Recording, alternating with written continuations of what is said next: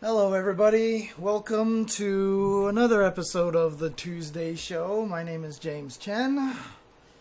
Hey, I'm Ultra David, over here as always in your personal apartment. Yeah. Look, this was one of the toughest weeks in FGC history, and we're going to talk about it. There's not a lot of other news to discuss, so mostly we are going to be talking about, a bunch of terrible stuff. I just want to let everybody know that up front. That's basically going to be the theme of today's show, Right. as you can see in the topics up here as well. Yeah, I mean, okay, people are saying you go need on. to be upped in volume a little bit. Let me do that. Let me up your volume a bit. Try talking now, see how it sounds. Yeah. Let me guys know if you guys can hear David a little bit better now. But Okay. yeah, obviously, this week is, oh boy, yeah. I mean, things have been kind of going nuts here, and before we even get started on all of this, one of the things that I do want to make sure that people understand as well is that, I don't speak for David necessarily, but I'm just saying this on behalf of us. Look, we're both just guys trying to make the FGC a better place. We don't have all the answers. We're not any sort of authority, so a lot of the things that we talk about today are going to be suggestions, theories, all this stuff. And I wish I could snap my fingers and just all of a sudden make everything better, but neither of us have that power. A lot of it is going to come from, major community changes and stuff, and the best we can do is offer our voices. What we say isn't necessarily like de facto, you guys, the community should do what we say. Like, this is meant for discussion and ideas and, trying to get people to think about this and try to start actively moving us in a direction where we can have this happen far less. If we could get rid of it entirely, wonderful, but that's not just by nature of society probably going to happen. So, Well, we're going to do our best for sure. So, the way that we're going to do this is we're going to talk briefly about what the news was. We're not going to get into everything, but there's certainly some points that we need to hit. And then we're going to talk about our thoughts on why this has happened. right. What has led to this? What's it going to be like moving forward? What's the impact on the FGC? How do we think we can move forward? Right? What even is the way to do that? I will want to talk about what I think are some bad reactions that people have had to this stuff. I will want to talk about a little bit more than that too. There is a little bit of other stuff to talk about. We'll talk about Knuckle 2. Not good news either, but we'll talk about that. So let's begin by just talking about what the news was. So as a very general overview, over the past few weeks, in the world of gaming and game development, there have been a bunch of allegations of abuse leveled at people involved in that. That sort of migrated over to streamers and to sort of online celebrities, and then people in the FGC did the same thing. In all cases, I'm glad that it came out, but that was sort of the progression. And again, we will talk about some of these allegations, but we are not going to get to all of them. Probably the most impactful single one. For the has to do FGC, with- yeah, for the FGC. For the FGC, yeah. It has to do with Joey, Mr. Wizard Cuellar, who, again, I'm not going to get into the details of this. It's stuff that you can look into. But was alleged and basically admitted to pedophilic behavior, with an underage person. And Joey has been one of the leaders of EVO for a quarter century, and throughout much of the recent decade, maybe a little bit longer, it's been Joey as the face of EVO. Yeah. So that the person you would have called the face may have been different earlier on. Joey was always involved. Certainly for the past decade-ish, he's been the one who's been out there. Whenever there's an EVO reveal show, he's the one who is revealing what the games are. Whenever there's some sort of interview or discussion to be had about EVO, he's there. He's the one who does it. So that's been something that's been going on for quite a while. He certainly has had a strong hand in how EVO's run, right? It's not just the face. Yeah. He has been deeply involved with the organization and the planning, and really all aspects of EVO are things that he has or has had his hands in for many, many years at this point. When that news came out, within about a day, people began to say that they were not going to go. They were not going to do EVO this year. Obviously, it's not something you go to this year. It's all online, and it was scheduled to take place to begin this past weekend. Right. And players began to say that they wouldn't do it. Commentators began to say that they wouldn't do it. The rights holders of the games themselves that were going to be played pulled out of EVO. And at that point, if the games aren't playing, I mean, you can replace a player or a commentator. The games, if they're gone, you have nothing. And so soon after that, EVO 2020 was just canceled outright. Additionally, Tony Cannon, one of the two brothers who they founded it, has also been involved since the beginning, Tom and Tony. Tony will take over much of the stuff that was done before by Wizard. Wizard is going to be removed entirely, so the phrasing is, Joey Cuellar will no longer be involved with EVO in any capacity. We are currently working towards his complete separation from the company and have relieved him all of his responsibilities. Going forward, Tony Cannon will act as CEO. In this position, he will take a leadership role in prioritizing greater accountability across EVO, both internally and at our events. When people pulled out of EVO, of playing, commentating, whatever it was, the phrasing of it was, we don't want to be involved while Joey's involved, right? When we didn't know what was going to happen. But rather than just getting rid of Wizard, I think at that point, they had to cancel it, right? I mean, it was... Yeah. The rights holders were not in there, right? The games weren't in there. Just tremendous, terrible news, and I don't know how they could have really had the event at all. So, EVO 2020 canceled.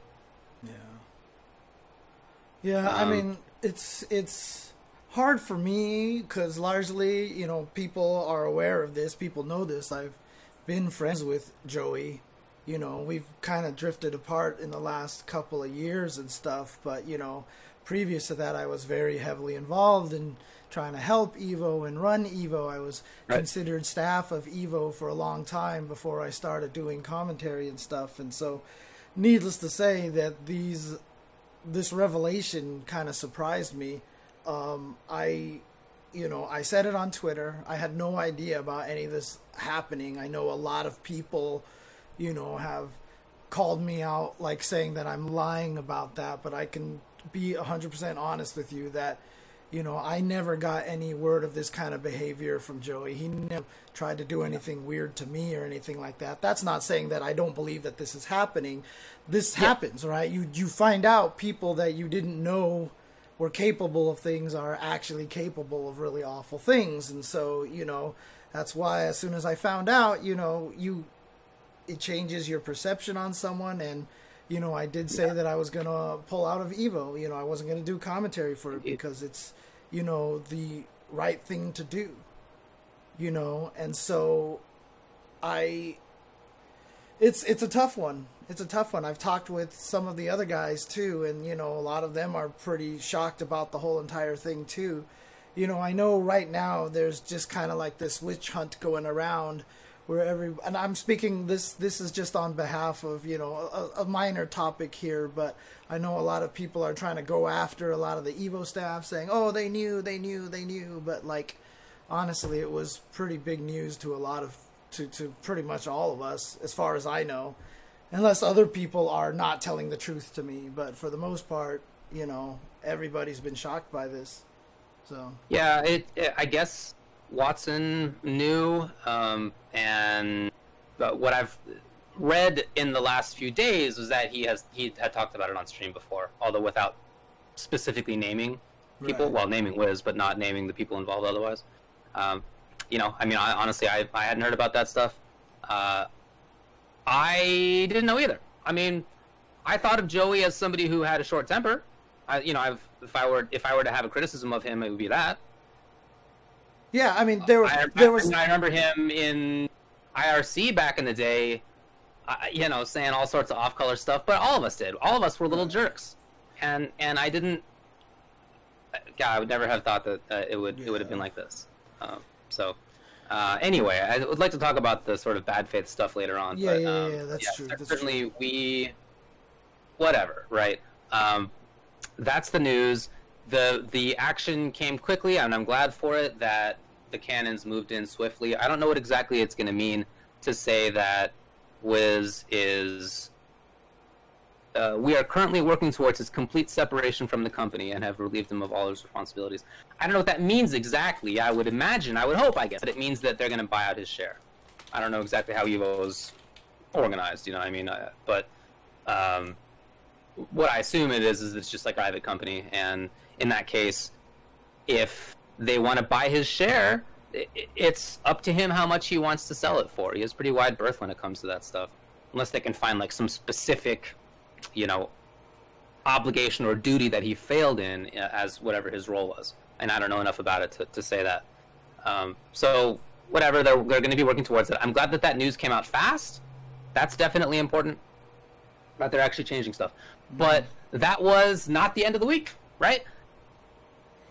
There have been so many allegations of just the worst things, of pedophilia and rape and sexual assault and grooming and racist behavior and just the whole litany of bad actions that people can take. And the number is so great now that I've stopped counting. I mean, it's in the dozens, literally, of people who have done these things. A gigantic number of people, it turns out. We are not a large scene, okay? It feels much larger than it once was, but we're not large. And way too many people were involved in this stuff. And it's every sub-community and it's every game, right? I don't know if there's a sub-community or sub-genre of folks who haven't had somebody like this, haven't had some news come out. Certainly all of the game communities that I personally follow, it has happened. So it's been everywhere. The Wizard stuff goes back 20 years. So some of this is very old. Some of it's very recent. Not even just 20 years, right? Because Filipino Man had that tweet that came out recently that showed, I mean, if they could be verified as true, that it was happening even as recently as 2017. So exactly, dude. This stuff is still happening. In the specific Joey case, yeah, even more recently, of course. Yeah. But what I mean to say that as an overall. Oh, gotcha. Yeah. It is. Okay. It's it was happening this week, right? I mean, it's extremely now. It's in no sense like an old past thing. We're still working through this. Right. It's still very much where we are. I don't intend to get into every case. Okay, there's too many. Look, there's a Reddit. I'm not sure that I want to say the details of some of these things. I mean, honestly, the truth is I was reading one of the Twitlongers, and it was just very, very tough to get through. It was a gag reflex, honestly. The difficulty of having to live with some of this stuff as the victims of this abuse, the difficulty for them of having to come out with it, it just must have been terrible. And I'm so sorry that they were put through that. Because even for me, as somebody who was privileged enough to not have to deal with these things personally, just to read about their experiences was traumatic. It was very tough. For them to have gone through it and then to have put it out there publicly, I just can't imagine. So thanks so much to everybody who did do that. Everybody who had the courage to come forward with what did happen to them. We'll talk about sort of analysis of this, but extremely, extremely important that we now know what's been going on for sure. Yeah, I mean, look, there's lists out there. People are maintaining lists. I know Smash has a list of all the allegations, and someone in the Twitch chat just mentioned that they're maintaining the list in Reddit Street Fighter for the FGC. They're out there, and I clicked on the Smash one, and I just looked down, and it just like was an endless scroll. And the hardest thing about it too is it's everybody. right? You know, a lot of people that you've known in the Smash community or even in the FGC that you would assume, you know, would do better aren't doing better. And, you know, last week I talked about this, and, you know, a lot of it does really just come from, you know, without sounding too generic, but the great power becoming great responsibility. I've talked about how, you know, last week that when you get into that position of power, you get away with something small, and then you feel like you can get away with something bigger, and then you think you can get away with something even bigger, and you start to feel more invincible. And it's a scary thing, because when you're in these kind of positions of power, it's hard to try to keep yourself from going down that path. You have to be self-aware enough to not go down that path. The problem is when people start going down that path, they lose the self-awareness. You know, you and I have had this conversation a lot about how people, when they become wealthier or more powerful, they just naturally tend to lose empathy. You know, and I've literally told a bunch of my friends that if they ever see this happening to me, like, please come up to me and punch me in the face. And just be like, you know, I literally condone them throwing violence at me, that if I ever start going down that path, to punch me in the face and just let me know and make sure that I remember, you know, who I am and what I want to be for the community, you know, because it's a dangerous thing. I'm definitely not immune to it. I'm sure it can happen to all of us. You know, I've been at events before doing commentary, and I'm like, where's our food? Like, come on, I'm hungry, you know. And it's like, at some point in time, you know, when does that become like, where's my business class airplane ticket? You know, where is this? And it starts to snowball. And I feel like that happened to a lot of people, and especially, you know, in the Smash community, where the hero worship is so big, you know. We're gonna do the analysis stuff in a little bit. Okay. But I just wanted to say that it's people in every role, like you were beginning to say it a little bit earlier. Mm-hmm. It's players, commentators, and it's tournament organizers, and it's bracket runners, and it's people who stream, and it's people who just hang out. It's in all the things.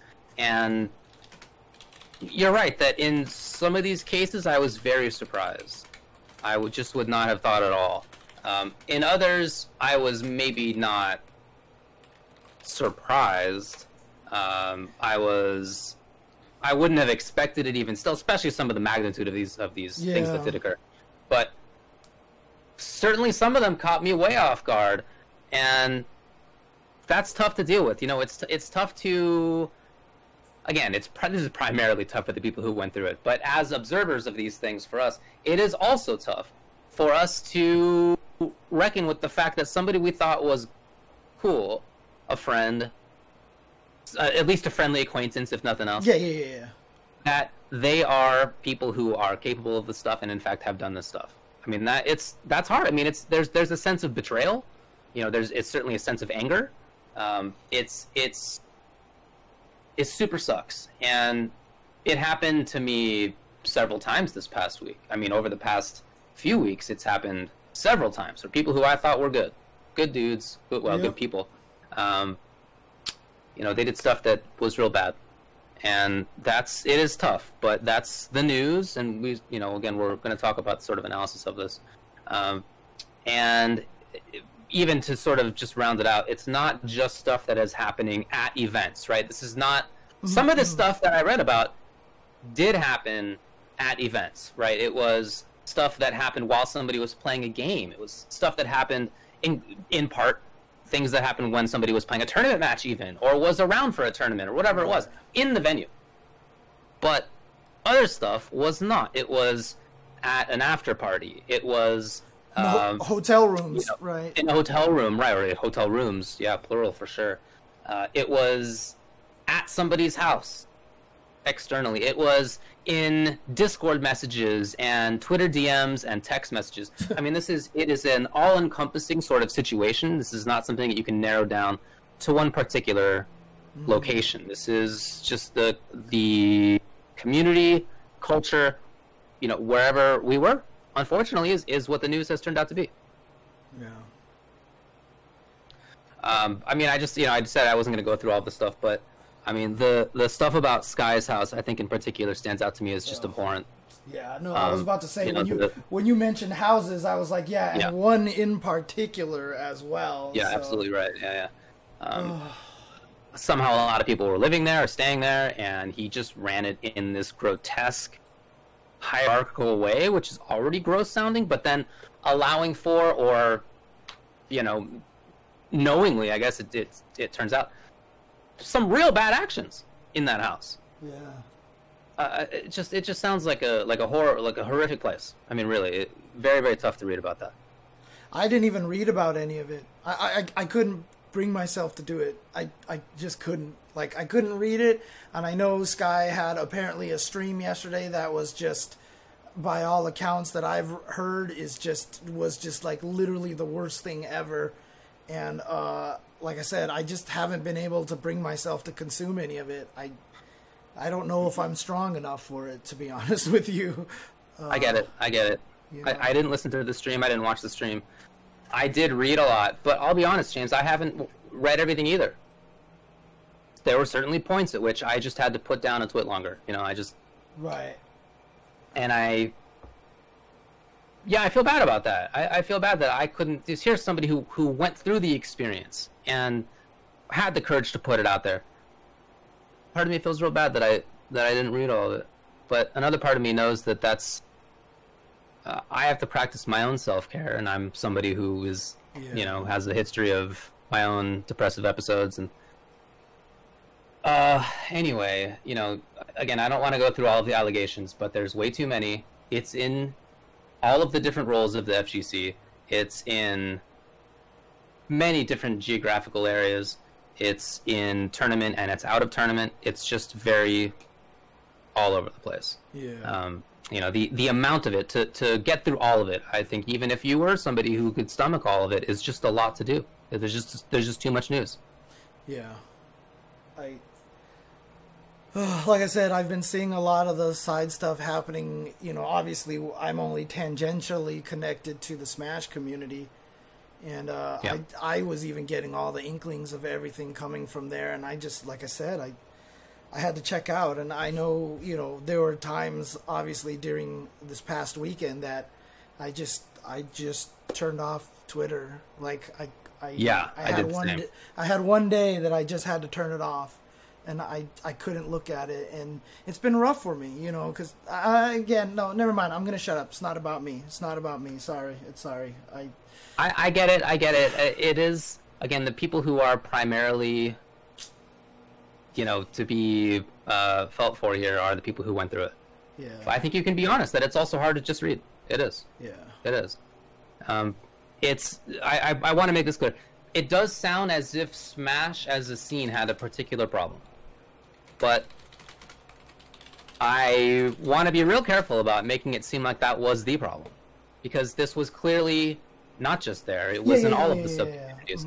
And even the people who I know from Smash, they also played other stuff, right? I knew them to play Caliber and Marvel and whatever else, Street Fighter over the years. There certainly are some separations between the various communities, but there's still a lot of crossover as well. And many of us meet up at the same tournaments, whether we're playing one game there or not, right? Whether we're playing all the games or not. So this is definitely a scene-wide problem. Of course, more globally, it's a everybody problem. But in our scene, it's not as if any particular communities, got away without having any of the stuff happening where they are. So, that's the news. Again, I'm not going to go through everything that happened. There's just too much, and it's real bad. But there are great resources for people who have compiled all of the news that has happened. And I think you can find those both on the Smash subreddit and on the Street Fighter subreddit. Those are the ones that I've seen. Mm-hmm. So if you would like to check it all out, that's where you can do it. All right. Let's get to the part where we start talking about this a little bit more. So I would like to say right off the bat, and I'm sure that you agree, that I don't want to discuss this as I have seen people discuss it as some sort of death of the FGC. I don't want to see this being discussed as the bad thing is that the news has come out.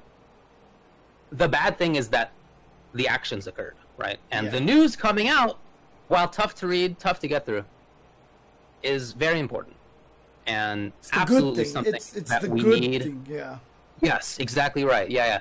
It's the only way that we're going to get to be a better community is to know what happened and to take those things seriously and to, sort of reckon with ourselves and be honest with ourselves and try to make some changes moving forward. So for me, again, I know that you agree, this is not the end of the scene. This is not the death of the scene. It's just very hard. And we could use that to make improvements. Yeah. So again, thanks so much to all the people who came forward with what happened to them. Right. I mean, I'm sure it's very difficult, but we appreciate it. Yeah, a couple of things to add on that. I mean, I said for the past couple of weeks that growth only happens with discomfort, right? So all this news coming out and really making us, I mean, like for me, I literally wanted to put out a tweet that was just like burn it all down. Like I like that's how I felt, and you know how I've been about the FGC. I've been, Mr. Yay, FGC is great, kind of thing, and I've reached the point where I was literally like just burn it all down. But that kind of discomfort that I feel about the whole thing is the first step in the growth to making it, a lot better. The other thing that I want to say too is don't think that this is the majority of it either, because there's still probably a lot of people out there who don't want to talk about some of the stuff that's happened to them, that they haven't gotten to that point where they're willing to come forward and talk about the things that have happened. That's definitely still a possibility that there's more stories out there that we don't know about. And I'm sure there are. We, again, because now we have learned about a lot of this and have had kind of the curtain pulled back, we can start on the process of making it better, which is not an easy task. And again, we're not going to have the solutions. You're not going to listen to our show and be like, let's do all this and everything becomes better. All we can do is just try to give our ideas of best what we can do. I think that's right. Yeah, we've clearly needed this kind of reckoning for a very long time. The fact that some of these instances go back a quarter century, they did not take place this millennium. Yeah. That's just an indication of how long this stuff has been going on. And, you mentioned that this isn't everything that has happened, right? Certainly some stuff has not come out yet. I think it's just impossible to say how much there was, because throughout all of these past many years, and we both know people who have left the scene. Many people who have left the scene over the years. And in retrospect, while I don't know anything in particular, I have to guess that some of those people they were faced with situations like these, and it was either stick around in the FGC, continue to try to play games and hang out, and put up with this stuff, or leave. And so those people have left, and I don't blame them at all, and I'm not sure that we'll ever hear all the things that occurred because they're not involved anymore. Right. That stuff has been happening for a very long time. In many of these twitlongers that have been out there, people have said, I'm not really involved in the scene anymore because of these things that happened to me some years ago. And I've left the scene because of this stuff. One thing I do want to add just real quick is that obviously right now the situation is a lot of sexual abuse that people have been thinking about. But, in conjunction with the previous couple of episodes, there's also racial abuse. There's all sorts of, different kinds of abuse that can cause people to leave these community. And, we're trying to fight all of it. This week, of course, we're focusing on the sexual abuse, but that doesn't make it so that we're ignoring all the other abuse that's happening as well. This is certainly something that is a problem in larger society. I don't mean to phrase this as if it's an FGC problem in particular, but we, as we have discussed when it came to the last few episodes as well, we don't have that much control when it comes to how things go nationally, right? Only a little, we just have one vote. But in the FGC, which is so much smaller and so much there's much less space between people, right? And we have a little bit more control here, right? Individually, we can make a change in our community that's much harder to make on a global level. So we all bear some responsibility for doing this stuff, for making the changes that we need to make. Let's talk about the impact on the FGC, right? Sure. Before we get to sort of why do we think this is happening, what do we want to do moving forward? What's the impact of this stuff? How does this affect how we're seen by people in other groups? How does this affect people who are in the FGC, more importantly, moving forward? What do you think? I mean, the worst thing that can happen right now is that it doesn't affect the FGC. That is the absolute worst thing that can happen right now. When we ask, how does this affect the FGC, we have to preface it by saying that it's good that the FGC is being affected by this. How does this affect the FGC? Well, I mean, the first part, I think both of us have been, pretty vocal about one facet that I'm sure both of us are going to change our minds now on pretty heavily, which is, do we need a governing body in the fighting game community? And, originally I have always said no. One of my favorite things about the fighting game community is that it doesn't have a governing body, so it doesn't have the potential biases towards one community or another. However, that was kind of a short-sighted viewpoint now that I realize it, because there's a lot of aspects that a governing body cover that you can have to avoid the other stuff. For example, I don't want a governing body to decide what games should show up here or, that kind of things. But in terms of a code of conduct, we absolutely need a code of conduct so that there is no more ambiguity, and we need to have it written particularly clearly. I mean, we have lawyers in the FGC, I'm sure, who can look at these documents and make sure that, the wording isn't vague and such, but this has to happen. The tough part about it is, before all this stuff happened with EVO, would Wizard have been on that panel? Probably. Right. And how do we reconcile that? How does that all work out? And that's not even an end-all, be-all solution, but regardless, still having it there, having a code of conduct there, I think is important to establish. Yep, that sounds right to me. I think that another aspect of this is I'm not sure how the rights holders react to this. We're playing games. This is something I've talked about many times as well. Rights holders can at any time shut down what we do. If they'd like to, they could stop us from streaming. They could stop us from playing games in tournament. We're kind of existing at their whim. What's their take? All we really know is that some rights holders pulled out of EVO.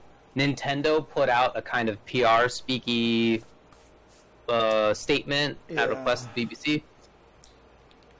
I don't know. I mean, I'm not sure. I certainly hope that this does not mean that they're going to withdraw their games from other events. That's my hope, and I don't expect them to do that, to withdraw their games. It's a possibility that they could do it, but I don't want them to. I hope that they don't. I also don't want them to be the sole sort of arbiters of what good community behavior looks like. Right. I would much rather that, as you're just saying, this code of conduct idea, I would much rather that be the purview of people in the scene. Mm-hmm.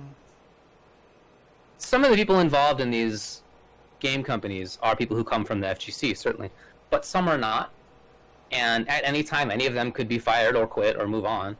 And so, to me, there's not much certainty that if one of these companies wants to be, sort of make their own decisions with respect to who gets banned, who gets not, or whatever it is, I don't want to rely on them. I think that that's unreliable.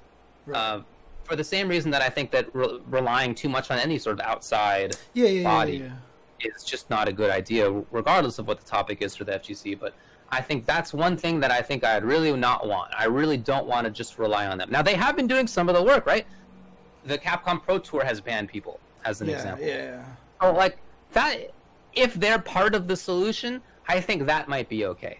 I absolutely do not want them to be the solution. I want I mean, if the community does, maybe they put some input into it, but in general, I want the scene to be in control. I mean, if it's at all possible, and if we can keep some of the FGC presence in the, Capcom esports division and stuff, hopefully they are just a part of the, code of conduct committee. And, they refer to the code of conduct of the FGC to and go along with them. Hopefully that they have enough of the awareness to do that. Now, would a company like Nintendo do that? Probably not. But still, I'm hoping that for the most part that the FGC still, the community still holds a lot of the control. But again, like I said earlier, that's even kind of a weird situation. Obviously, there are people out there that I feel like that, regardless of everything that happened, that there are people out there that I still think, have the absolute best interest of the community in their heart, and I would trust them. I don't want to name any of them and put too much pressure on them, but I think most people kind of know one of the people that I'm talking about, because anyways, but I want to make sure that people understand that there is a lot of people out there doing good. And you know what? Screw it. I'll mention his name anyway, because I'm just about to mention Combo Breaker anyway. But obviously Rick Thayer, it has just been a beacon in our community, in my opinion. And, when I go to see Combo Breaker, he's been very outspoken about making the tournament a safe place. He's been very outspoken about trying to improve the community, and that's the whole point of Combo Breaker's community. And you see it. You see it at his event when you are there. I can tell you right now, the race, like people say that there's no women in the FGC. Go to Combo Breaker. You will see that what you say is absolutely incorrect. There are plenty of women in the FGC. It's just, can you blame them for not wanting to go to any of these events, except to the event where the one guy is like, we do not tolerate this. We have safe rooms for you. You can come to us at any time. Tell us anything. We will make sure we help you, etc., etc. And you see it there, right? And so, it's possible. We can do this, and this segment for me is now just me trying to praise Rick, but I'm just gonna stop here at this point. So, well, here's what I'd say about Rick. So I agree that he's done a great job and is an important person. I also, without airing too much of his laundry out there, I know that it takes a tremendous toll to be the single person that people tend to look to. Mm-hmm. That takes a tremendous toll. I don't want to phrase it too strongly, right? People look to other leaders as well, but he is one of the main ones. That's why you brought him up. That is difficult for any one person. Yeah. And even though he has a great support network, it's difficult for his whole support network. Yeah. I mean, so this is not something that can be on one person, and it's not something that can be on one tournament. This is something that we need to reckon with as a scene and make other changes going forward. It can't be something that is just at one event. This needs to be something that we make a big change everywhere. Right. I mean, that was the reason why I didn't want to just specifically name him, because I don't want to put that pressure on him. And in fact, I even tweeted out recently, and we've seen, we'll get into with the NuckleDu situation, but he just had a new addition to his family as well, and priorities change in your life when stuff like that happens, and I don't want to put that kind of pressure on him. I just don't. So talking about Combo Breaker, let's talk about Evo, maybe. Yeah. What's the future for Evo? Interestingly enough, from a community standpoint, I think Evo can come back. If Evo can change itself, rebrand itself, and I don't mean rebranding itself in terms of like, hey, let's change the name from Evo. Because if you change the name from Evo, I actually think that would be more suspect. Like, it would be kind of like really? Like, you're trying that? Like, I think it makes it seem less genuine, right? It seems like you're going from active gamers to whatever else existed, you know, kind of thing. Like, if you keep it as EVO and then you change what the tournament is about, like you try to maybe move it away from the glitz and the glamour a little bit, try to bring it back to a little bit more of the grassroots kind of stuff, and really start trying their best to cater to the players a lot more and cater to the audience. Because the interesting thing about EVO is they have that audience divide. There's the players and the spectators. And right now, the tournament really is actually a lot better for the spectators than it is for the players. You know, the players tend to have a less enjoyable experience, like no headsets. They complain about that. The no practice stations, no 24-hour venue kind of thing.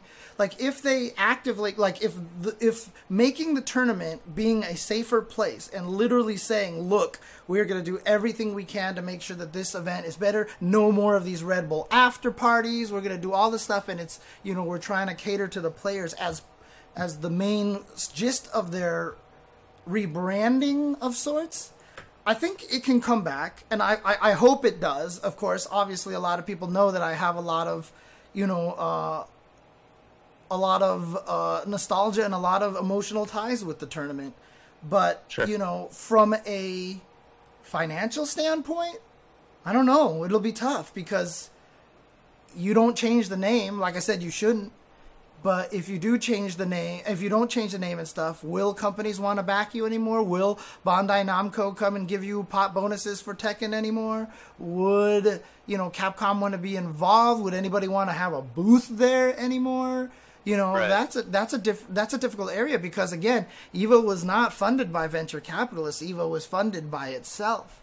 And so if right. a lot of this doesn't happen, if no one buys booth space anymore, and the first few years, a lot of people are not going to go next year. 2021 is going to be the smallest EVO. If we can even have an offline EVO, it will be the smallest EVO probably since 2009.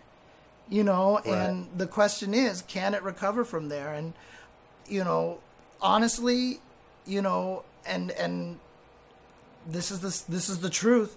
Without Wizard being involved, I think that can do a lot to bring back a lot of people's faith in the tournament, because a lot of the complaints, you know, from the Poke Chop incident, from, you know, just the way he generally, you know, treats people a lot of the times, you know, Wizard has always been one of the main reasons not to attend EVO. And with him removed, I wonder if that actually opens up a lot of people, you know, being willing to go if they see that it has changed and has improved. Well, I know people who are saying that right. Thinking that it will be better next year for that reason, and that, well, here's the hope, right, is that Tony's taken over. Tony hasn't been as involved as Joey, right? I don't know to what degree he's been involved, but certainly Joey's been much more involved. The hope is that Tony now hears about what people didn't like about EVO in a way that maybe he hadn't before. I just don't know. Right. And maybe he will make those changes that people would like to see. In addition, yeah, knowing that Joey won't be involved, if they can get his share or whatever, get him out of there, I think that does allow some people to feel okay about coming back. You're right that 2021 was already a big question mark. We're handling this COVID crisis awfully, terribly. And it's worse now than it was 2 months ago, right? I don't have much faith that in 2021, in a year from now, that it will be done. The only way I hope it'll be better, but done? Who knows? Yeah. So, it was a question mark already. The only way we could have an EVO next year, if this is still happening, is if it's EVO Europe and we ban all US players. There it is. Yep. I can't commentate. Yep, for sure. I mean, not even a joke, right? Yeah. It was already up in the air. So I could imagine it being quite small. Maybe they don't go back to the same venue, right? Maybe they don't go back to the same, especially Sunday venue, maybe. Maybe they change where they are. I think it will be a downturn, sure. I don't think it's going to die. That's my guess. I think that it's instead going to be smaller. But what I would want from it is to retain sort of the same feeling of it. There need to be some improvements, like we were talking about just a little bit ago. And I'm hopeful that Tony will help make that stuff happen. But I also want it to continue to feel like what it has become. It doesn't feel like EVO from 15 years ago. It's been its very own thing for the past, I don't know, 8-9 years at this point, right? Quite a while. I would rather see that sort of convention-y atmosphere continue so that people who are the many people who attend to play in one of the only tournaments they play in throughout the year, or just to watch, that they kind of have the same experience that they're accustomed to, again, with these improvements. Yeah. I don't want it to be a case of EVO and CEO and Combo Breaker and whatever, Winter Brawl, Texas Showdown. They should all remain different, of course. Yes, of course. And I don't want EVO to sort of mime them. I think that it should continue to be its own thing, and I think that it can be. But I absolutely agree with you that I think it'll be smaller. But again, I'm not saying like try to make it like Combo Breaker. I'm just saying they need to do more to make it. They just need to show that they're more community focused. More there to help the players have a good time and stuff. So for sure. As far as the impact in other places, right, outside of the sort of FGC itself, it's weird. My brother doesn't follow the FGC really, or esports really. Like, he'll watch EVO maybe a little bit each year, but not much. It's not a big thing for him. And he read about this, the EVO stuff, in some online publication he reads, right? Just some news, just like tech news. So there's clearly it's reaching, right? It's going all over the place. Like I said, Nintendo put a statement at request of the BBC. So I mean that kind of gives you an indication of the reach of it, and that's a bummer. But I'm not super concerned about that and how other scenes view this. As I was saying before, this is something that's not just a problem in the FGC. Of course, this is a problem everywhere.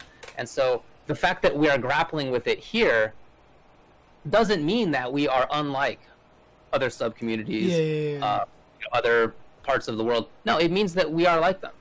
And gaming, streaming, wrestling, sports. I mean, I can recall just in the past month big news stories about, bad actions by people in all of these things. So this is something that we're just all grappling with, and I don't particularly think that the FGC comes off as worse than any others. And on top of that, I don't particularly think that the outside view is what's terribly important anymore. All right, man. Let's talk about one thing I do want to add to that too is that some people have said like, oh, maybe we can have something else become a replacement for EVO. Like Combo Breaker is the new EVO.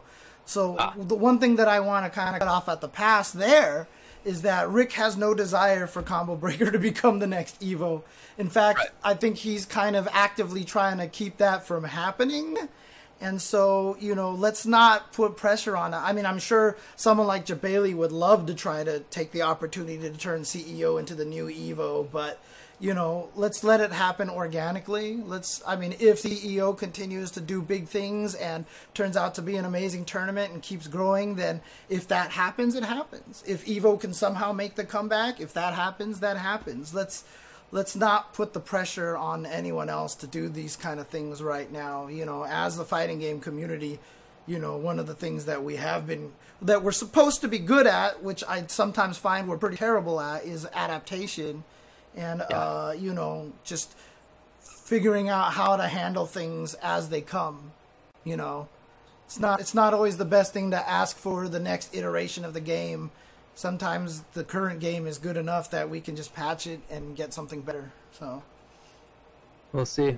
Yeah, I agree with everybody else. CEO's got to get out of Daytona. Yeah, anyway. That's right. Yeah, CEO going to Daytona is already oh God. The worst part about it is every time I think about CEO, I always think about the Wyndham. In my brain, I just picture it at the Wyndham Hotel. I hear you, man.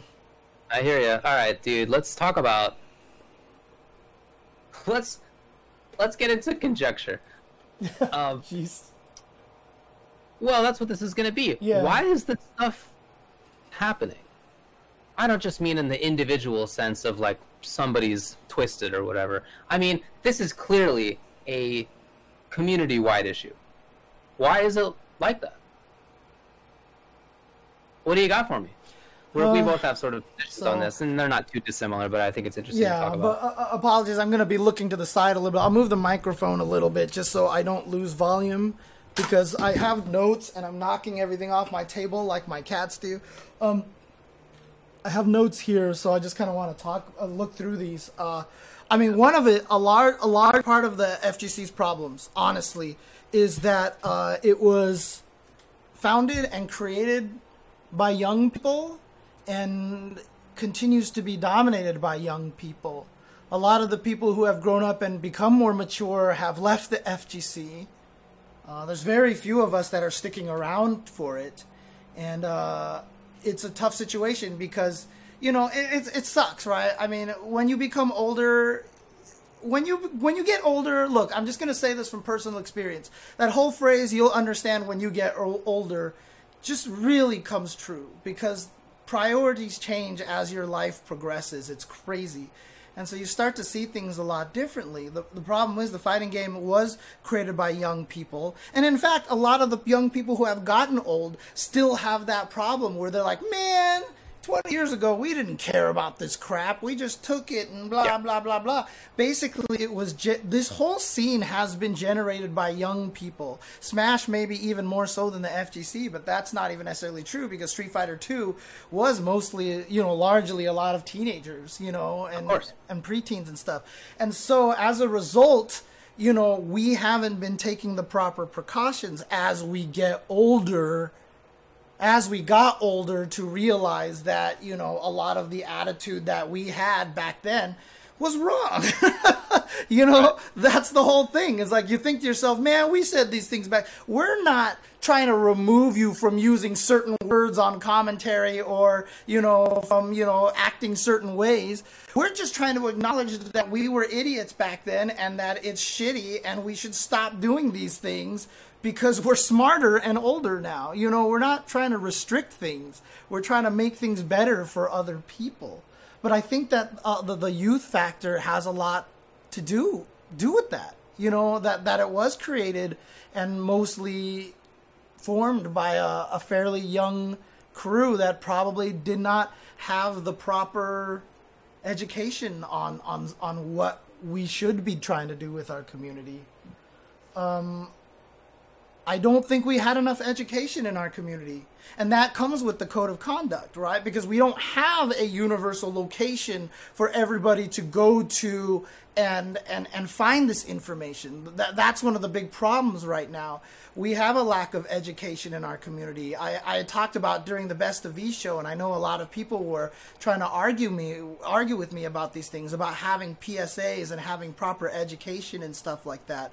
You know, obviously we have a history of PSAs and these kind of things, you know, G.I. Joe knowing is half the battle shit that, you know, obviously doesn't mean much. However, if we make it a point in the fighting game community to have a code of conduct page, and we put that, and we agree to put that on every stream that we have, no matter what, like if it's an event, you put it on your stream at one point in time. Here's a code of conduct. Get all the big faces in the FGC to talk in the video and say, you know, make sure you check out this code of conduct page. Because what you start finding out from a lot of people is that, you know, when you read most of these stories, most of the stories have one common theme, right? I was young. I didn't know this was wrong. I heard that this person was just like that. These are all common phrases. If we have videos on the Code of Conduct site and we advertise these things and people go and watch them and a video literally says, this person is just that way is never an excuse. You know, don't ever, if anyone tries to take advantage of you, contact us here. You can contact us anonymously, report things here. You can do, you know, educating younger people, because the problem is a lot of these people don't have any idea and they're not sure if they're wrong or not. This is literally, I feel like, the same problem that happens in Hollywood a lot of times is, grooming the young people because they don't know. They're not educated. If we have these kind of situation where there is a place for them to go and to educate them on these kind of things, and like I said, put it on every site, and literally say, if anybody ever makes you feel comfortable at an event, check our code of conduct, watch our videos, check all these things out over here, blah, blah, blah. Thanks for watching. Boom. And then keep going with the rest of the tournament. These kind of things, I think that would go a long way to helping a lot of this. I just feel like we don't have any education on this. We have no warning. There's nowhere out there that we can point anyone to that says, look, if someone's doing something like this, come talk to someone in charge. That just doesn't exist. And I feel like that's something that we need to do. That's a solution, obviously, but a solution addressing why we're kind of in this situation. And again, not enough repercussions for people who have committed problems before. It's only been recently that we've started, issuing bans and stuff like that. A lot of people talk about who cares what happens outside of the event itself. That's a phrase that you see thrown around a lot of the times. And, it's not a valid excuse. Yeah, it's going to be tough. You don't want to go, you can't go and police everybody and go, oh, let's go and do a background check on everybody, et cetera, et cetera. That's not what this is calling for. What this is calling for is that when something happens and we learn about it, that we do something about it. We can't know about everything. That's impossible. And that's not the goal of a code of conduct or a goal of, trying to make sure bad people are in our community. We can only handle the situations that we know about, right? And again, until then, we have to treat everybody fairly. But as soon as we find out something, make sure that we have, actual repercussions for it. And one of the things that I think is really, really, really important about this, and I think one of the reasons why it's hard for a lot of people to accept this and what's going on and why there is this idea of the word cancel culture being thrown around so much is because the phrasing of this and the way that all this stuff gets announced is always presented in a negative aspect, right? Whenever we talk about something like this player is banned. You can no longer use this word on stream. You can't do this. You can't do that. It's always kind of presented in this fashion that is negative. And so a lot of people don't like being told what to do. I should be able to say this. What is this? What we have to start understanding and what we have to start presenting is that all of this stuff is happening because we're trying to do things better. Instead of saying we're banning people or canceling people, we have to say that by removing this person from our community space, we have now allowed a lot more people to attend our events. We have allowed people to feel safer at our event because they can see now that bad behavior is being punished. We want to say, we are enabling more fans to come in and enjoy the community. That's kind of the language that I feel like we need to have out there because a lot of people are seeing it all as a negative. We can't use this word on commentary. No, we're not missing that word on commentary. We never cared about that word on commentary. We're better off without it. And now more people can enjoy our content. That's, I feel like, is kind of one of those ways that I feel like we want to do things. And again, it's not about like hiding things. It's not about like trying to make everything seem like rainbows and puppies and stuff like that. But, I just feel like the language of trying to make the community better comes off as too aggressive and too negative a lot of the times. And we don't focus enough on the positives, honestly. I think that's something that's important. That makes sense. Yeah. In my view, this stuff basically extends back to people in the arcades. Some of this stuff is about allegations or instances that occurred in or outside of arcades, right? And I think that stuff was set very early, that sort of culture. there's stuff that we've always liked about arcade culture, but I think that in retrospect, too many of us remember the stuff that we didn't actually like at the time, or that certainly I didn't actually like at the time. Maybe some people did.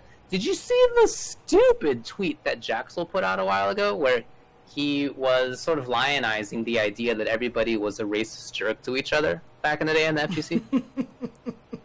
Horrible. Yes. Just an idiot tweet. But I think that there are people who view it like that, right? So when I think back to the good things about, or to the early parts of the arcade times, my arcade times, I'm thinking about friendships and I'm thinking about learning the games. For some people, that's not what it's about. It was about opportunities to take advantage of people. It was opportunities to say racist stuff. It was opportunities to sort of make yourself feel better by bullying people. I think that it's probably early that this began. And I think part of this is the sort of might makes right idea of you respect people if they can beat you in game. Right. Too much of it is that, right? I abided by. I mean, I think many of us did, but that was a bad idea. I think that's a bad call. I think we have to be honest with ourselves and say that was bad. We need to respect people because they're people. And whether they beat you or not is a different question. Okay, maybe now you respect them as a player, whatever. You need to respect them as people. And I'll tell you, too many times we did not. That was something that we had to, we'll see if this player can beat us in game. Maybe then we'll talk to them, right? Somebody new at the arcade. That stuff started early. And so I think that that is something that has continued too much. And what that does is it makes it so that if you're somebody who doesn't, if you're not the best player in the room, you may think of yourself as lesser than other people in the room. And if those people are people who would like to be predators, they are people who feel like they're more justified because they can beat everybody here, right? They get to sort of run the show because they're better in the video game. And I think that's happened way too often, right? In fact, just earlier today, when I was tweeting about some of these issues, somebody responded to me saying, "Who cares about what you say, right? You're just an observer, right? You're not a top player." This is the point, that it's not about whether you're a top player or not. It's about you being a person in a community that we would like to be, and you are therefore deserving of respect. And we need to respect you. We need to make sure that you view yourself with respect, and that the person who's the best video game player maybe is very happy about that, but doesn't take that as something that empowers them to perform these terrible actions. Right. And too many of these people who got busted for doing these things, too many people who did the bad actions, they were community leaders because of this. In my view, I think this is a big part of it, that they get to think that they are the heroes, that they're the people who are the sort of focus of this hero worship, and that empowers them to do really bad things much too often. I mean, just not to interrupt or anything like that. Yeah. I just wanted to add, I feel like that's actually probably the biggest, factor of the misogyny in our community. Because women are rare, you see them, and then they're not great right away. You immediately discount them, right? And it's that power play right there is one of the most annoying things about the misogyny that happens in our community. That I definitely think that happens. That happens, but I also think that it's more of a circle than that. Yeah. Where the misogyny is the reason that there aren't many women in the scene. Mm-hmm. Yeah, no, exactly. It's a catch-22. It's not as if dudes in the FGC respond to women coming in by becoming misogynists. They're misogynists, and then there are women, and of course they're misogynists against those women, right? They already were, and that's stuff that obviously we need to change. I've prized this sort of decentralized aspect of the FGC. That's been something that I've really enjoyed. Not just decentralized in the sense that there's no overarching governing structure, but sort of a laissez-faire attitude, right? Let them be, do what they'd like to do. You sort of more or less let people do whatever, and you assume it's going to work out. And to the extent that there are rules, they're sort of like unwritten. There's like rules of the arcade or rules of the LAN center or whatever, right? You sort of let people do what they're going to do. And for some of us, that worked out fine. For way too many people, it worked out very badly. Mm-hmm. And I think in many cases, we should have seen that stuff. I think that we have to realize that we could have done more and should have done more, and that to the extent that this is something that's come out in 2020, it didn't need to be. It could have come out, and in some cases, people tried to say things earlier.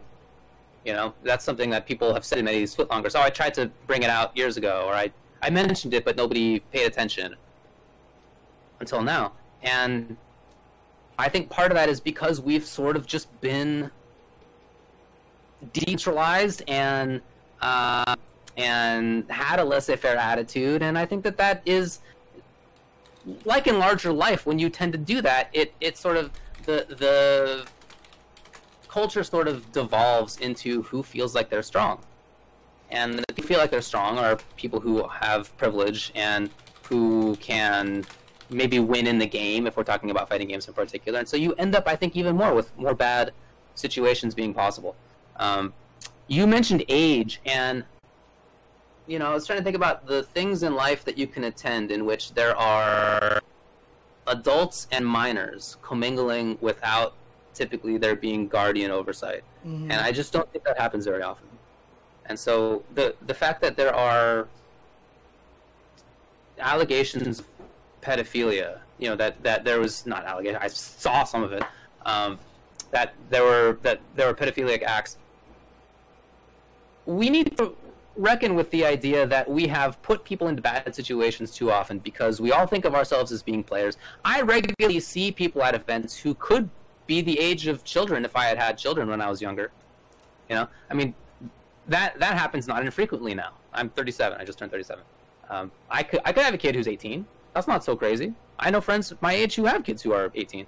I know friends who have kids in their teens, in their early teens. And yet I will see at events people who are 14, 15, don't have a guardian with them, and that putting those people into bad situations too often is part of what allows for these kinds of things to happen. In the chat of the Best of 5 show beforehand, folks were talking about NuckleDu. We'll talk about NuckleDu later, but the reason I bring him up here is that the first time I met NuckleDu was at Civil War in, I don't know, 2013 maybe. It's 2012. It was a long time ago at this point. I don't remember exactly. My buddy Robin ran that tournament. He got sent out there because he was on Empire Arcadia and Triforce sent him out there with he's a 14-year-old kid with no hotel room set up, with no support structure at all. He was just supposed to fly out there with nobody and figure it out. And that's a very dangerous situation to put a little kid. No money, right? Just figure it out, dude. And thankfully he got to the tournament, and he didn't have a room, and I think Robin had given me a suite for some reason. Robin and I go back many years, and I was there to commentate, and so I gave Dew the other bed in the suite. And if not for just like me happening to have this extra bed, who knows where he would have ended up, We too often have allowed kids to be put into these real bad situations, and we have to reckon with the fact that we've done that. I mean, we tried to come together to help NuckleDu out, but that could have gone any number of different bad ways. And while that's an extreme example, I think putting kids into bad situations is something that we've done way too often. So I just sort of as an overall statement, I think that each of us has to be real serious about being introspective about having contributed to a culture that allowed this stuff to occur. Of course, these are things that happen in larger life, and so you can only control so much, but did the things that you like help contribute to this? Did the things that you did was that a contributing factor as well? I don't mean did you specifically know about something that occurred. I mean, was some aspect of the scene that you thought was cool, actually maybe it was part of why so frequently there were instances of adults taking advantage of minors. I mean, we need to think about this stuff. I mean, I've often talked about... It would be real bad if we just got away without having this sort of real introspection at this point. Yeah, I mean, I've talked about this a lot in the past, whenever I talk about why I got so emotional with Tokido during his speech at EVO, you know, a lot of it really just comes from the fact that part of me, sometimes I feel like I'm leading kids into their doom, you know, because as a commentator, I'm making this hype. I'm trying to tell everybody how wonderful the fighting game community is. And I'm looking at the good parts. I'm talking from a genuine space that I love the fighting game community. I'm focusing on the good parts. At the same time, you make it sound so appealing and so alluring, and then you just end up, you know, like I feel like the Pied Piper, you know, it's leading a bunch of people to their doom in kind of a way. And I do take a lot of responsibility for that. It's a thought that's crossed my mind a lot, you know. I agree. I definitely agree. It's something that we really need to think about. As far as, maybe let's talk about how to move forward from this. You brought up a code of conduct. So I've written codes of conduct many times as a lawyer. I've written codes of conduct for tournaments, for some of the pro series, for teams, for Slack channels, websites. I don't know, probably more. I've written them many times. And some events, in fact, did have codes of conduct. The writing of a code of conduct itself is actually not the hard part. They tend to be pretty simple to write. They tend not to take very long. The things that you want to put in there are pretty general, so that as the group interpreting what counts as a violation, you're not too hamstrung, right? You sort of have a wide berth. They're not very hard. The hard part is the enforcement. So I like the idea of raising awareness by having videos. I think that makes sense. We should definitely have codes of conduct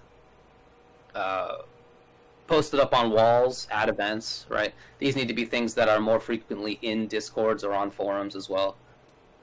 But the raising awareness of them is nice. I mean, for sure, that's an important part of this. The enforcement's the hard part.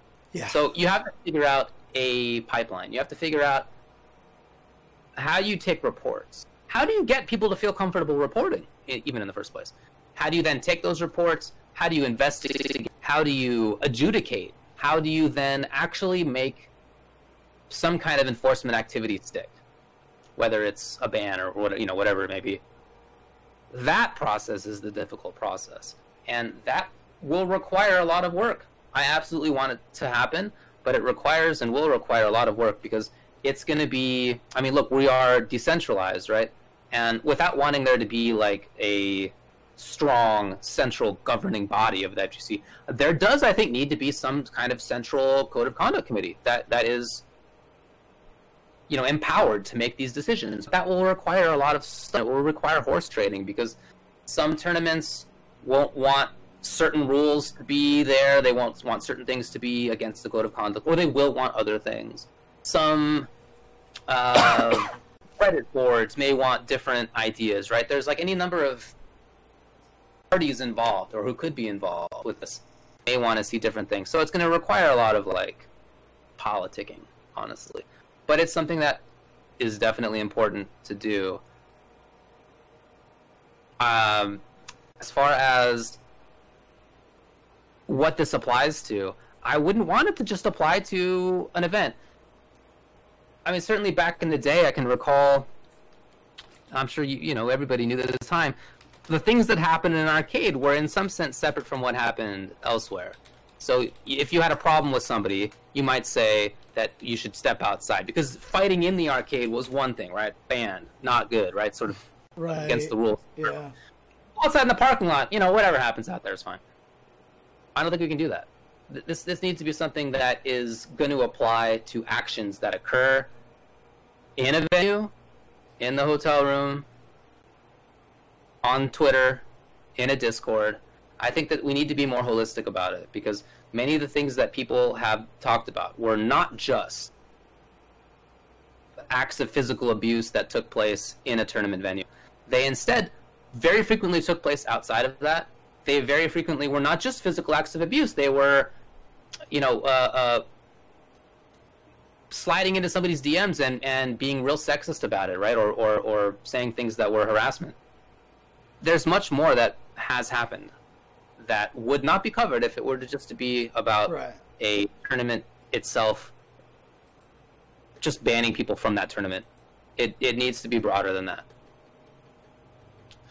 And I think that to some extent this sort of like governance idea will be helpful. But the real thing is that it needs to be a change of culture, because if it's just sort of a top-down impact, that's only going to be so effective and maybe not super effective. But instead, like I was saying before, I really hope that people view this as a reason to rethink, as a reason to analyze how you felt about stuff in the past and how you've acted in the past, and to realize some of the stuff we've been doing has been part of why these bad activities have been able to occur for so long.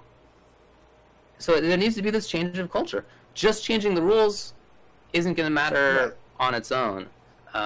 We have to realize that we're a community of many different ages and sort of not just ages but maturity levels, and of different sort of perceived hierarchies of being a leader or of being a commentator or a top player or whatever it is. We need to understand that there's these sort of different weights going on, and we need to figure out a way to hold people accountable, not just in the governmental sense, but in the cultural sense as well.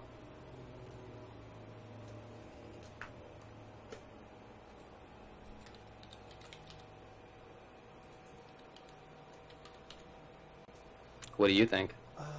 Sorry, I'm trying to respond to some people in the chat here.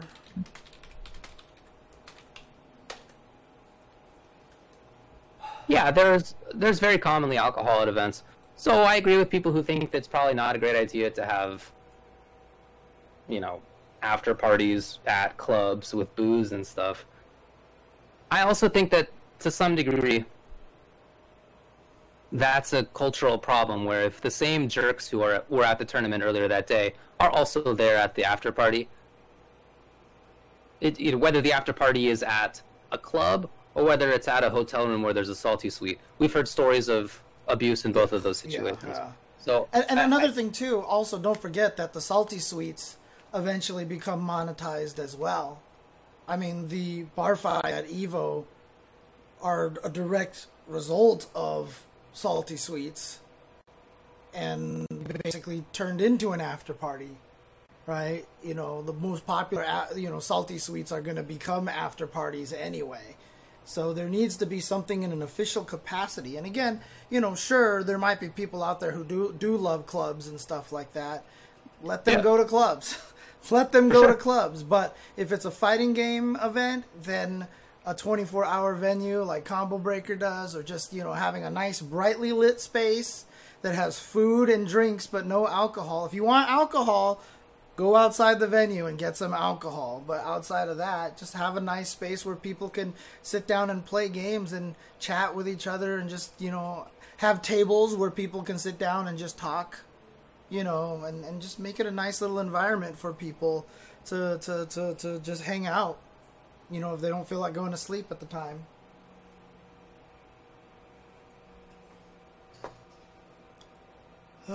Yep. All right. Well, anything else to say about how you think that we could move forward on this? Like I said, for me, I think the education is one of the most important things.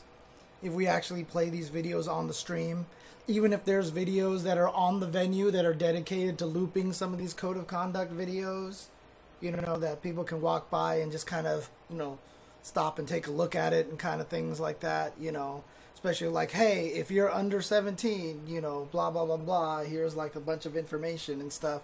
And, make sure that you're, you can, it's tough because a lot of times on these stories you read, a lot of people end up in situations where they don't have the ability to contact anybody, but.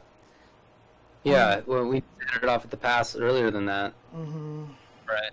So I'm also open to the idea of even having like a minors tour or whatever, a minors section, maybe requiring that minors have guardians. Mm-hmm. I think these are things that we should think seriously about. I would like to know more about the feasibility of that stuff. I think in some cases that may not be feasible, but I do think that's something we should be considering. That's a really good idea from Quago in the chat. back of the badge should just have code of conduct stuff in there. Not necessarily the entire code of conduct, because that's impossible, but like, if you need help, call this number. If you need this, here's an emergency number that you can call, that you know someone will be monitoring. You know, make sure somebody at the event is paid to, you know, be awake to monitor a certain number the entire time. And just right. If something happens in a room and you feel like you're trapped, you can immediately text the number.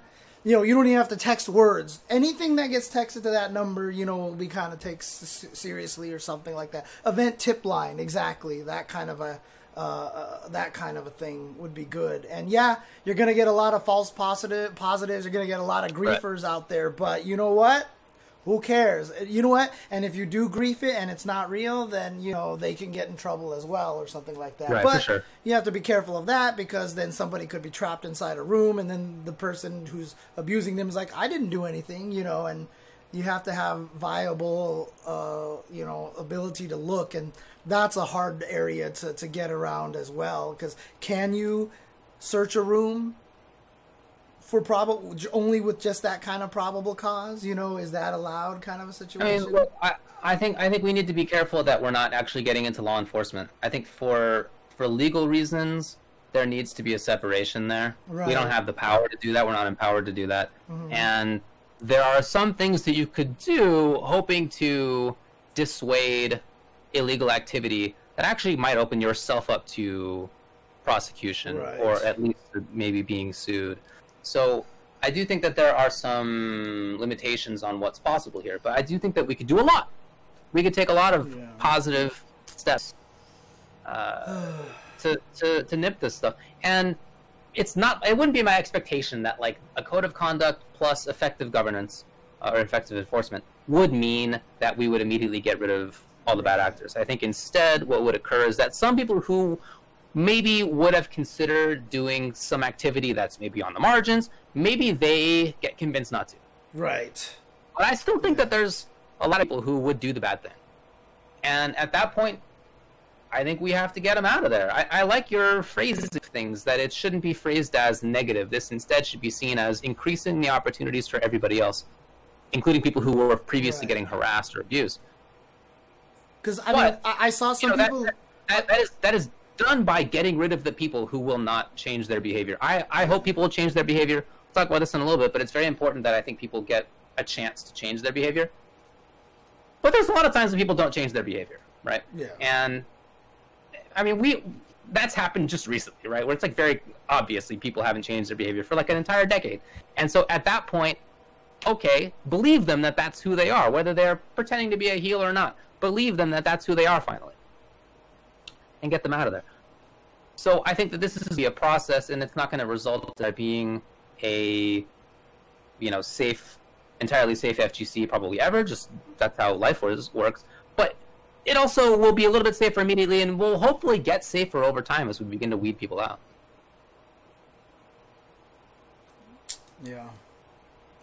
It's tough, because you don't want to turn into this crazy policing kind of thing, obviously. We've seen how that's gone.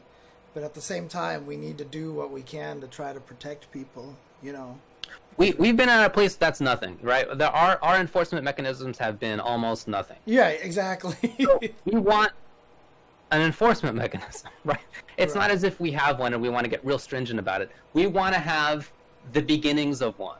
Yeah, and that also by itself will have a significant positive impact. Right, and also to let people know that if they do bad stuff, that there are consequences. Because right now, there's just too much instances where there are no consequences, and people are getting away with stuff. Like I said, every time you get away with stuff, it's easier to one-up it just by a tiny bit every single time until it gets to a ridiculous point. If people know that there is a code of conduct, then hopefully you can get people to have a second thought, to be like, wait, I shouldn't do this kind of thing. So, and one nice thing about having a code of conduct committee that can make decisions is that it can be more consistent, rather than kind of the piecemeal situation that we've had where one TO may ban somebody and other TOs may then follow. And sometimes it doesn't entirely seem like they're being consistent, because they're actually just different people doing it, right? Like, it's not like it's the same person each time. uh, it would be more consistently applied, or could be more consistently applied, if it were a group of people who were there for the long term. I think that could be pretty useful, right? As a way to make people feel as if it's not just that they're getting attacked. They're not just getting the ire of whatever individual person who then gets dogpiled on. It's not a dogpiling situation, right? It's just a consistent set of decisions that are made by the same people over and over again. I think that's the idea here.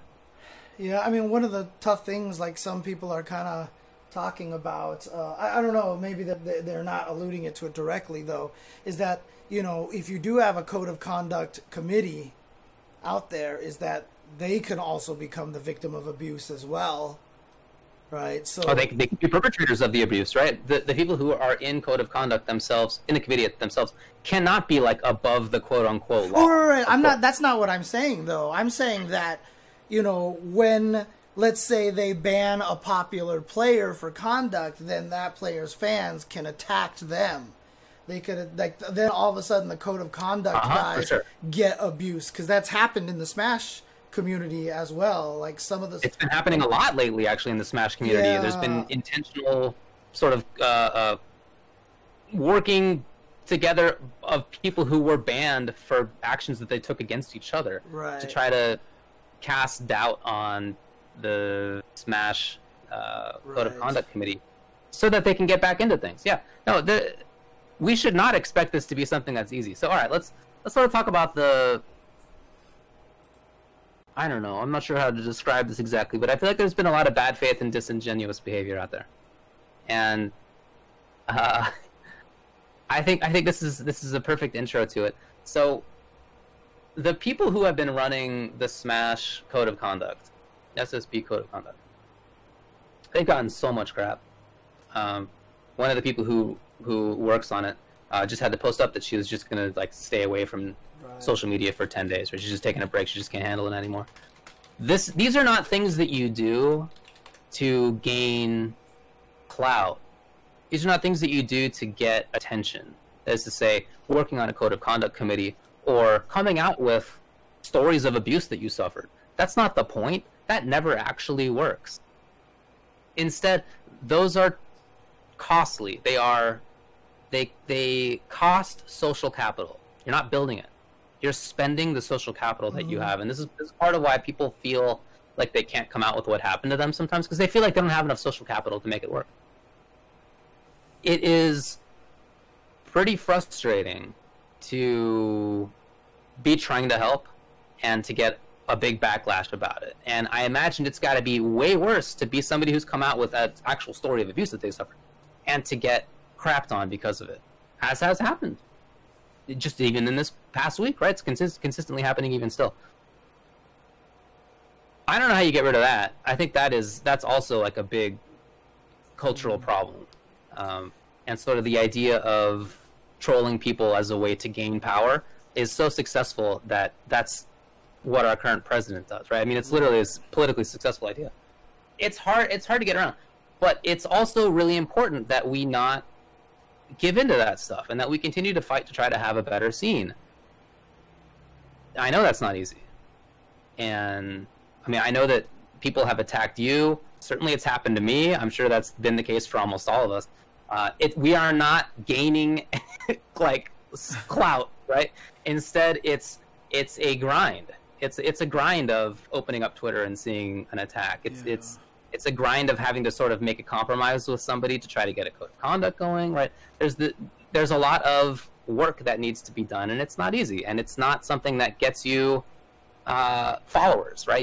It's not building you anything. You are spending your own capital doing so. We need to do it, but that's the reality of the situation. Yeah, I mean, I've been reading a little bit in the chat, and they're saying that a lot of the people on the Smash Code of Conduct Committee are anonymous.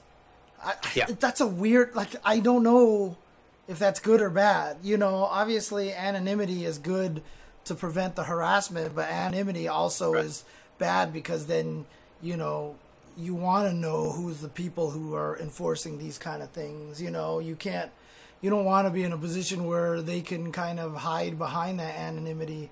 It's a weird I'm not situation. sure. I think they won't be able to hide behind that, but it's certainly what we have now is a worse situation in the larger FGC, where it's just up to like one TO, like Rick will ban somebody, or like Walter will ban somebody, or Biggie or whatever. Like one of them will ban somebody, and the others are like, oh yeah, well, okay, also us, and you're just sort of hoping that somebody will handle the thing. Right. And thankfully, they're good leaders and they've stepped up to the occasion, but that's not something to ask of them, because, like I was saying before, that does,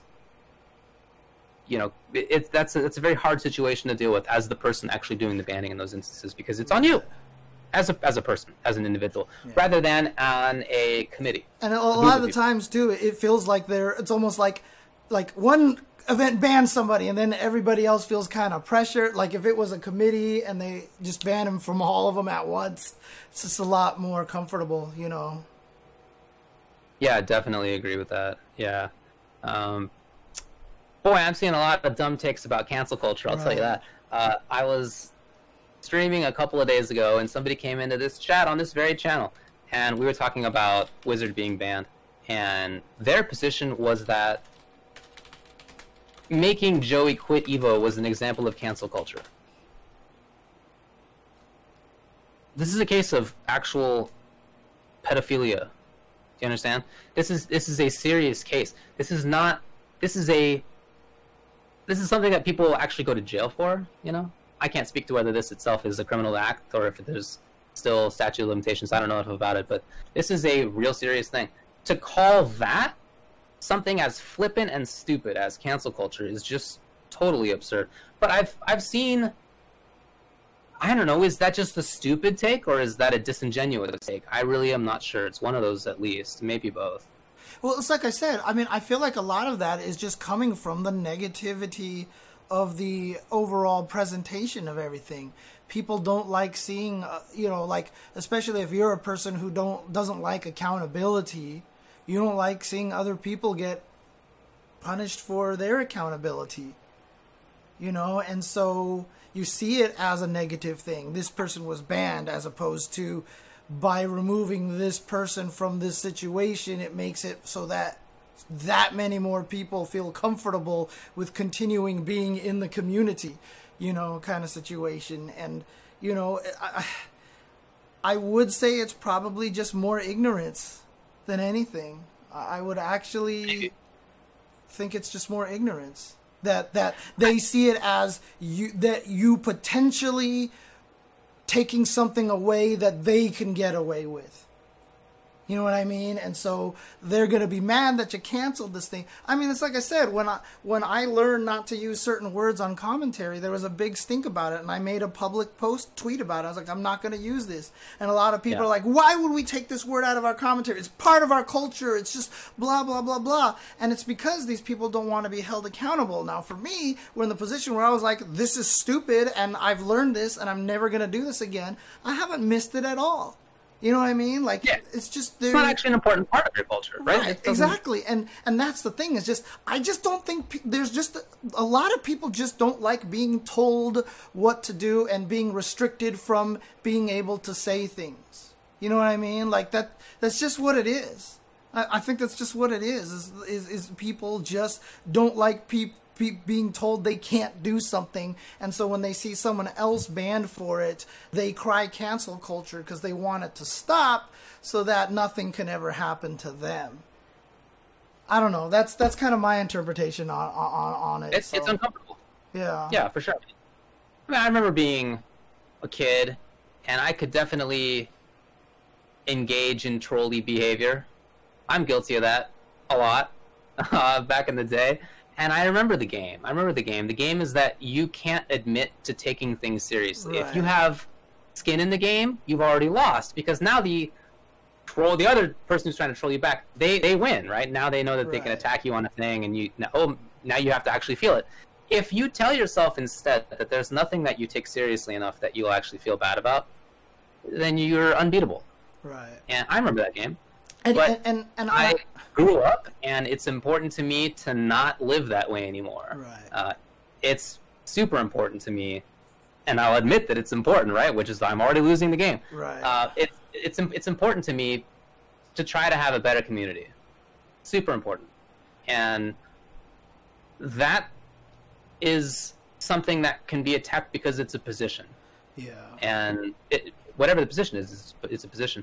Whereas, yeah, I remember how it was to troll, right? I mean, you cannot believe in things, and it's a hard way to live, dude. Believe me. I mean, it's on one side it seems easy because that means that you can't get got, but on the other side it's really hard because you don't let yourself feel.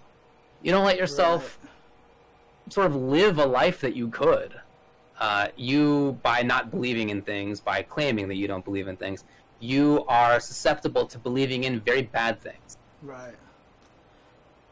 That's a mindset that I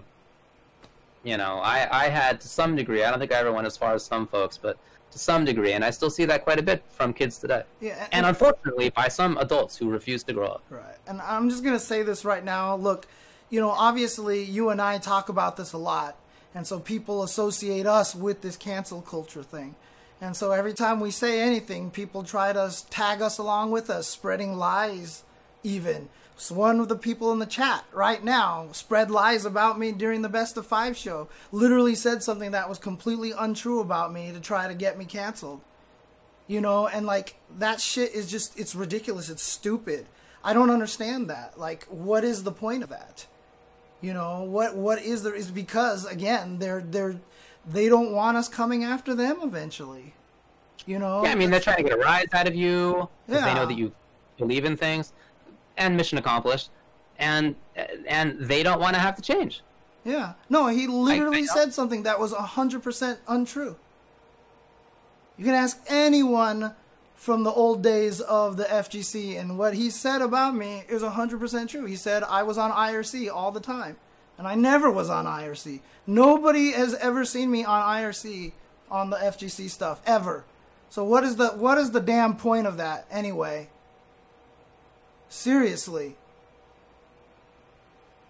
Like, what is the point of that spreading that kind of lie to try to take us down anyway? Seriously. Well, I mean, I think I get the point. I recognize it, and I'm trying to work against it. I get it, but I hope that it loses. That's for sure. Yeah. So, some of this, it's just hard seeing friends go through it as well. Not just when I have to deal with it, but I hate seeing it happen to you. I hate seeing it happen to other people. But I want to have a change in the community, right? I want there to be more people in the community. I want more people to be safe and have a good time. I want, as is the classic line, to just play video games and just smash buttons. And that's not how it is right now, and it hasn't been ever. The only way it's going to get to be that way is if we actually change the FGC's culture enough so that it can be that way, right? So that you can actually be in the scene and not be harassed, and not be abused. That's going to take a lot of work. We're not there right now.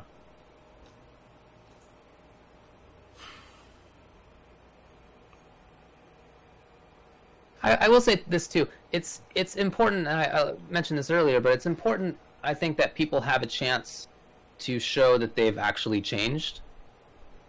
There are some actions that I think are probably just done, but for at least some other stuff, if the person has really made a change in how they operate, if they've really changed their behavior and it's really earnest, if they have done so without it just being like a sort of transactional or performative thing, I think there has to be space for that in at least some circumstances, maybe many circumstances.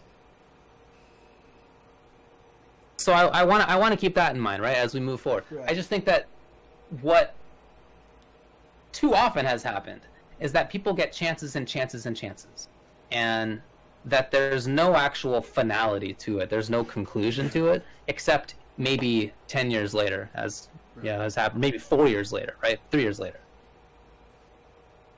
One thing I want to say... Those things are not the same as making a real change. Yeah. Some people have done it.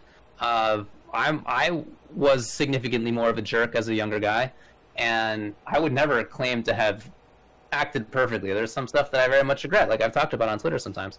I mean, never that serious as some of these things going on, but still, I regret. And I know that that's the same for many of my friends, right?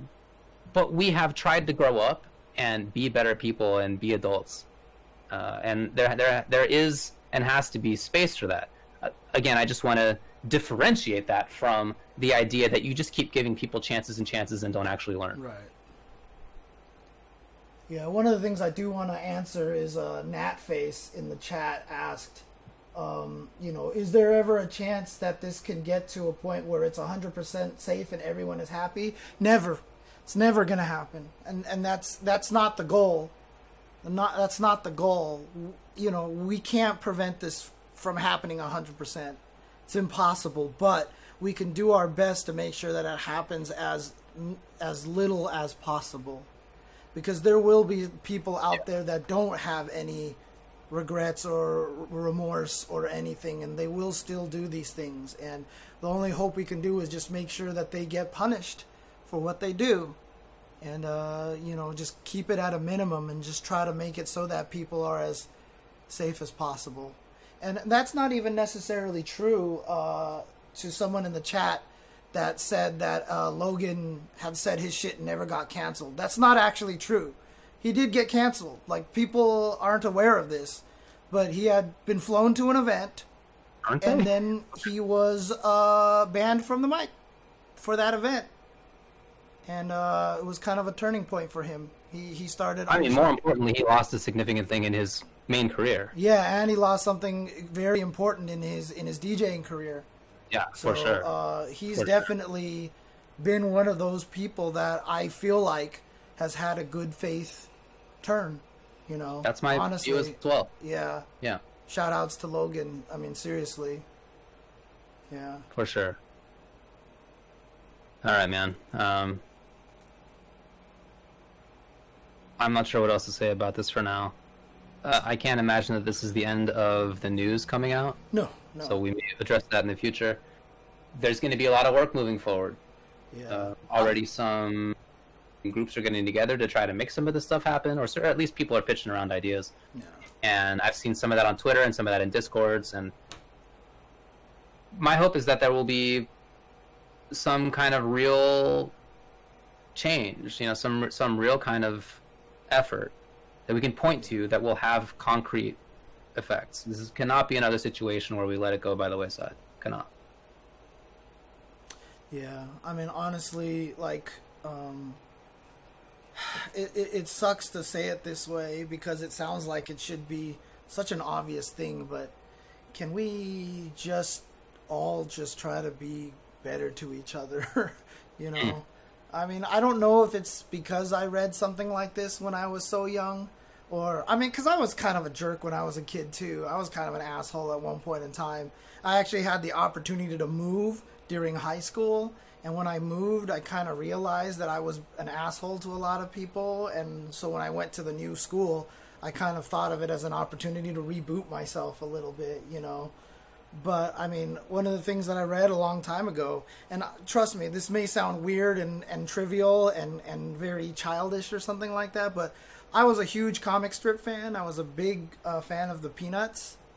And there was one comic where Lucy asks Charlie Brown, why are we put on this earth? And Charlie Brown's response is, to make others happy. And, of course, Lucy responds with... so what are others here for?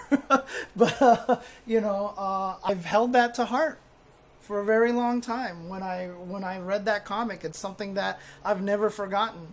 And, as much as, as like I said, it's just from a comic, but Charles M. Schulz, I mean, God bless that guy so much. He was the first person to really put that kind of view into comic strips. And I've lived with a lot of that philosophy my whole life. My goal here is to try to make other people happy so that other people can enjoy the fighting game community. And if this is what the fighting game community is, like I said, I've almost been tempted to tweet out, burn it all down. If this is what it is, this is not making people happy. So, we got to do better. So if we can just spend as much of our time on the planet being here to make other people happy. It's just, I just stop look. I mean, that's where the maturity comes in. That's where the maturity comes in. The older you get, the more you realize it's not about you. I gave this exact talk to somebody else in the fighting game community a long time ago. And I was saying that there is no accident that in the history of mankind, when we first mapped out the solar system, everything revolved around the Earth. You know, everything revolved around the Earth because that's where we were. And as we grew smarter and wiser, we realized that it wasn't about us. It's the sun. We're all revolving around the sun. The Earth is not the center of everything. And, you know, that's indication of how people mature. As you're growing up, especially in your 20s, especially when you're a teenager, everything is about you. You yell at your parents. They're always trying to hurt you. All this stuff, you know. When you're 20s, the man is trying to hold you down, whatever, blah, blah, blah. The older you get, as soon as you have a kid, you know, you realize the world is not about you anymore. As soon as you have your first near-death experience, you realize the world is not about you anymore. And that is where the level of true maturity comes from, is when you start realizing that the world is not about you, but how you interact with everybody else. And that is where, like I said, I think the true maturity comes from. So. And I think that maybe just as a final point here, I think that it's important to point out that this is not, as some people, I hope disingenuously are saying, that this is not about going esports. Okay? The idea that this is what's esports. Esports is pretty gross on this stuff. Do you guys not know that? Esports is not like a nice place. It's very racist. Is that not known? No, this is about having our own scene be better. Right. It's about continuing to be the fighting game community, but a fighting game community that holds on to the things that are actually important and that make us better and that make our community stronger and safer and happier and more exciting, and not about the things that hold it back from all of that. Not about the things that keep us insular, and not about the things that make it so that we can attack each other and feel like that's a good way to go about living. No, this is about, like you were just saying, this is about trying to mature as a scene, and not about esports. Oh my god. How stupid. Alright, anything else to say here? No, I had my closing statement, so I'm good. Do you even want to take a break, or do you want to just move on to the next stuff? What do you feel like doing? Can I go pee, please? Okay, let's take a quick break, and when we come back, we'll try to talk about some other fighting game stuff, and definitely some other, you know, sad news, but, you know, there's a lot of stuff. All right. So, okay, I'll try to fix the desync as well. I don't know if I can get to that. On my screen over here, on my local, it's not doing that, so it has something to do about the encoding that's being sent over. I may have to restart the stream. I'll see what happens. So, okay. Alrighty.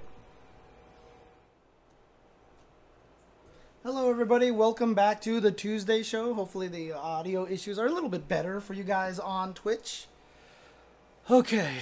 To answer your question, Sweetness, definitely. Still a little gnarly. Definitely. Definitely. Definitely. All right. Definitely. There's not a lot of other stuff to talk about, but we're going to get to some of it. NuckleDu got into a major car accident. Dual Kevin, who my understanding is now lives with him, had just a tweet where he said NuckleDu just got into a really bad car crash. Keep him in your prayers, please. The follow-up was positive, and Dual Kevin said, Du is receiving treatment and is expected to make a long but full recovery. Mm-hmm. So I don't know what that means. You know, I haven't spoken with Du personally. I've just sent him well wishes, but haven't, you know, talked with him specifically about it. That's, you know, for him in his time. If you'd like to, no big deal. But Du then had a follow-up tweet in which he said, I will be putting my controller down now. Furthermore, I will step away from social media in general since I can't offer you guys anything anymore.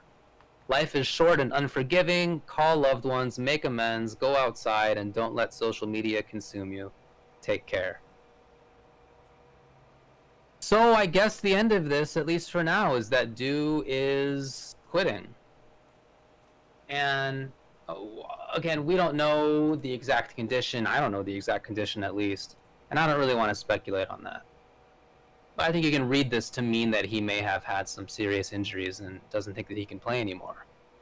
Yeah. That's obviously very sad to hear, and so sorry to hear that. Primarily very happy that he's around still, of course. But, it's just sad and unfortunate that that's something that he's gone through and he feels he needs to quit. Very sad news. I put out a tweet. I don't think anybody, obviously I didn't tag him or anything, but I don't think anybody, it was a hard guess that it was kind of about NuckleDu. But, he just had a kid. And when you go through an accident like that, look, like I said, I don't have a kid. I don't know what that's like. But my brother, I have nephews, and I've seen so many of my other friends. Like I said, I don't know if it's chemical or what. I don't know how it happens, but when you hold your own baby for the first time, like something happens. I mean, you saw it. NuckleDu posted a picture of himself holding his baby right after she was born. And you could see the smile on his face, and things change. And when you get into an accident like this, the first thought in your head, like I said, when you become mature, it's not about you anymore. It's about other people and what you do for them. You think to yourself, not, oh my gosh, my life is flashing before my eyes. No, your daughter's life is flashing before your eyes now. What it's like to have her grow up without her dad. And, that's going to change the way that you're going to approach a lot of things. The fighting game stuff isn't going to be as important to him anymore. And he wants that to, makes sense. He wants to be around and spend time. It might not even be an injury. Might be nothing. Yeah. I don't want to speculate on him having to, I don't want to speculate on why. Right. And yeah, I mean, like some people in the chat are saying, maybe he is tired of all the negativity in the FGC, and this is just kind of a I don't want to call it a good way, but just like a way to be like, what, with everything that's been happening, I have a kid, I got in this accident, the FGC is kind of on fire, you know what, I'm done. Because like I said, it doesn't matter as much to you anymore, because the daughter is everything now. Obviously there are bad parents out there and stuff, and, I don't want to get into a lot of that, but, for those who try to become good parents, I've seen the same thing happen with Justin. Now that he has Harper, you can see that his whole mentality has changed. A lot of what he does has changed. Javits just posted a video of himself playing with his daughter and making her laugh.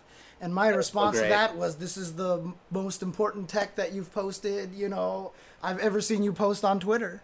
And, these are the things that, like I said, it's important. Family is important. Having kids like that is important. And so it changes a person. And so, for NuckleDu, whatever he decides to do, I wish him luck. My heart sank when I read the car accident news. I don't talk about this a lot because I don't want to make NuckleDu feel weird or anything like that. But to me, he's one of the absolute most important people in the fighting game community to me personally, because he is one of those kids that came into the fighting game community. He is, God, I don't want to get emotional 2 weeks in a row. Come on, man. Go for it. He's, one of the people that the FGC saved, because the year that he won Capcom Cup, for the people that remember what happened that year,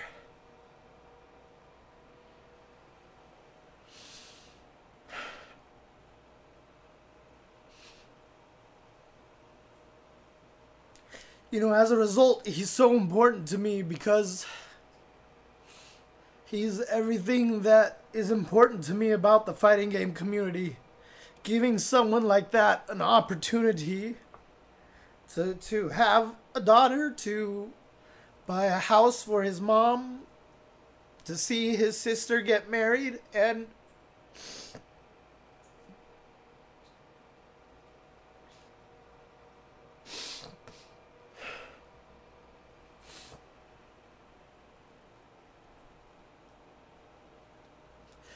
like I said, I don't want to make this weird for Knuckle Dude.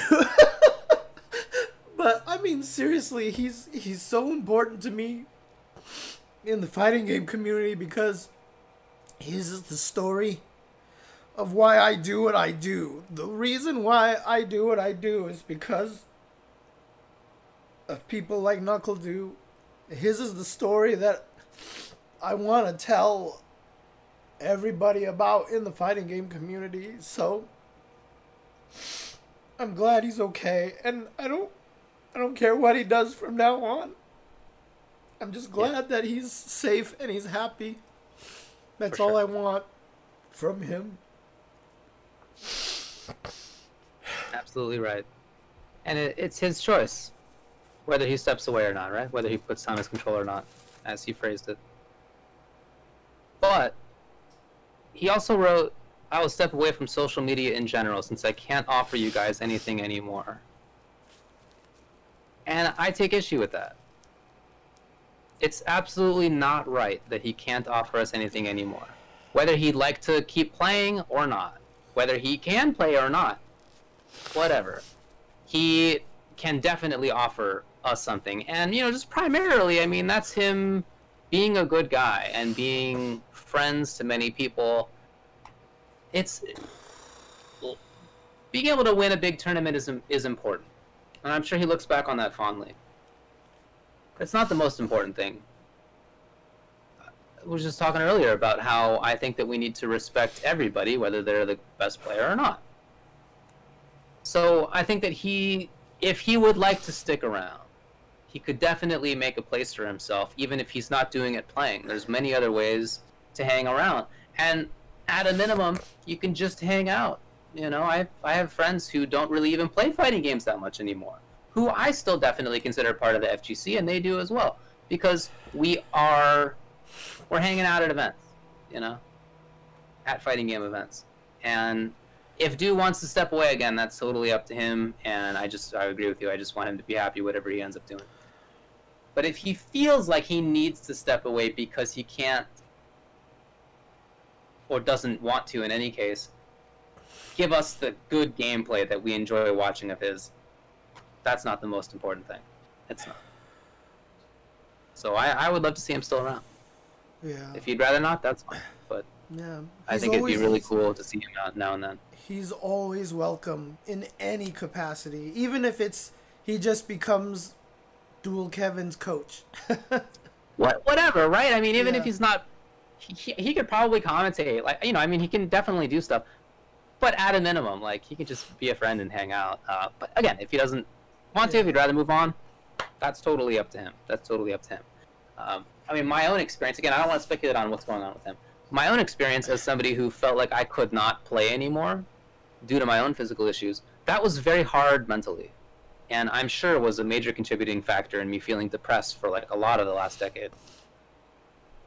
Because it became something that I felt was sort of a self-conception, right? I conceived of myself as, among other things, the fighting game player. And if I couldn't be a fighting game player anymore, that was a big hit to that. And so looking for something else to do became important. And I'm very lucky to have been commentating too, right? And to have kept doing that. That was very hard mentally and emotionally to not be able to do something that I loved so much. So I know how that feels. And luckily, in my case, I ended up feeling like I can be better again. I never feel like I'll have 100% hand control, but it's much better than it used to be. And so I feel like I can play again. But more importantly, I think the lesson that I learned is that you don't need to be a player to be a part of the fighting game community, right? There's other things that you do that you can offer than just playing itself. Yeah. I absolutely agree. I think this is a great point. OG Geek says, I read it as Dew feels he let us down, and I hope he knows he didn't and never will. Yeah. Absolutely right. Yeah. I still remember when he got top 8 at Street Fighter 4, when after the tournament was over and he walked off the stage. I told him I thought he was one of the best people in the country, But if that puts a lot of pressure on him, that he feels like he has to keep doing that in order to provide us with anything, like you said, that's just not true. No. Knuckle Dude. No, it's not. like I said, my feelings on NuckleDu have, obviously him winning has a part of that, but it wasn't him winning and what that meant to the community, and that I love that he was good at the game. Him winning and being able to provide for his family and to, come back from such a low year for himself to have that kind of success is the importance of it. That yes, he was able to provide something to his family, that he was able to experience these wonderful events in his life because of fighting games, has nothing to do with him winning and being like, he's the champion. It's about what the FGC was able to do for him and his life. And that, to me, is the most inspirational part of the story, more than winning. So. Yeah. Well, and in any case, if he does retire here, I think he will be retired as one of the greatest American Street Fighter players ever. Yeah. Right? I mean, that seems like he's certainly on the short list. Yeah. Certainly on the short list. Okay.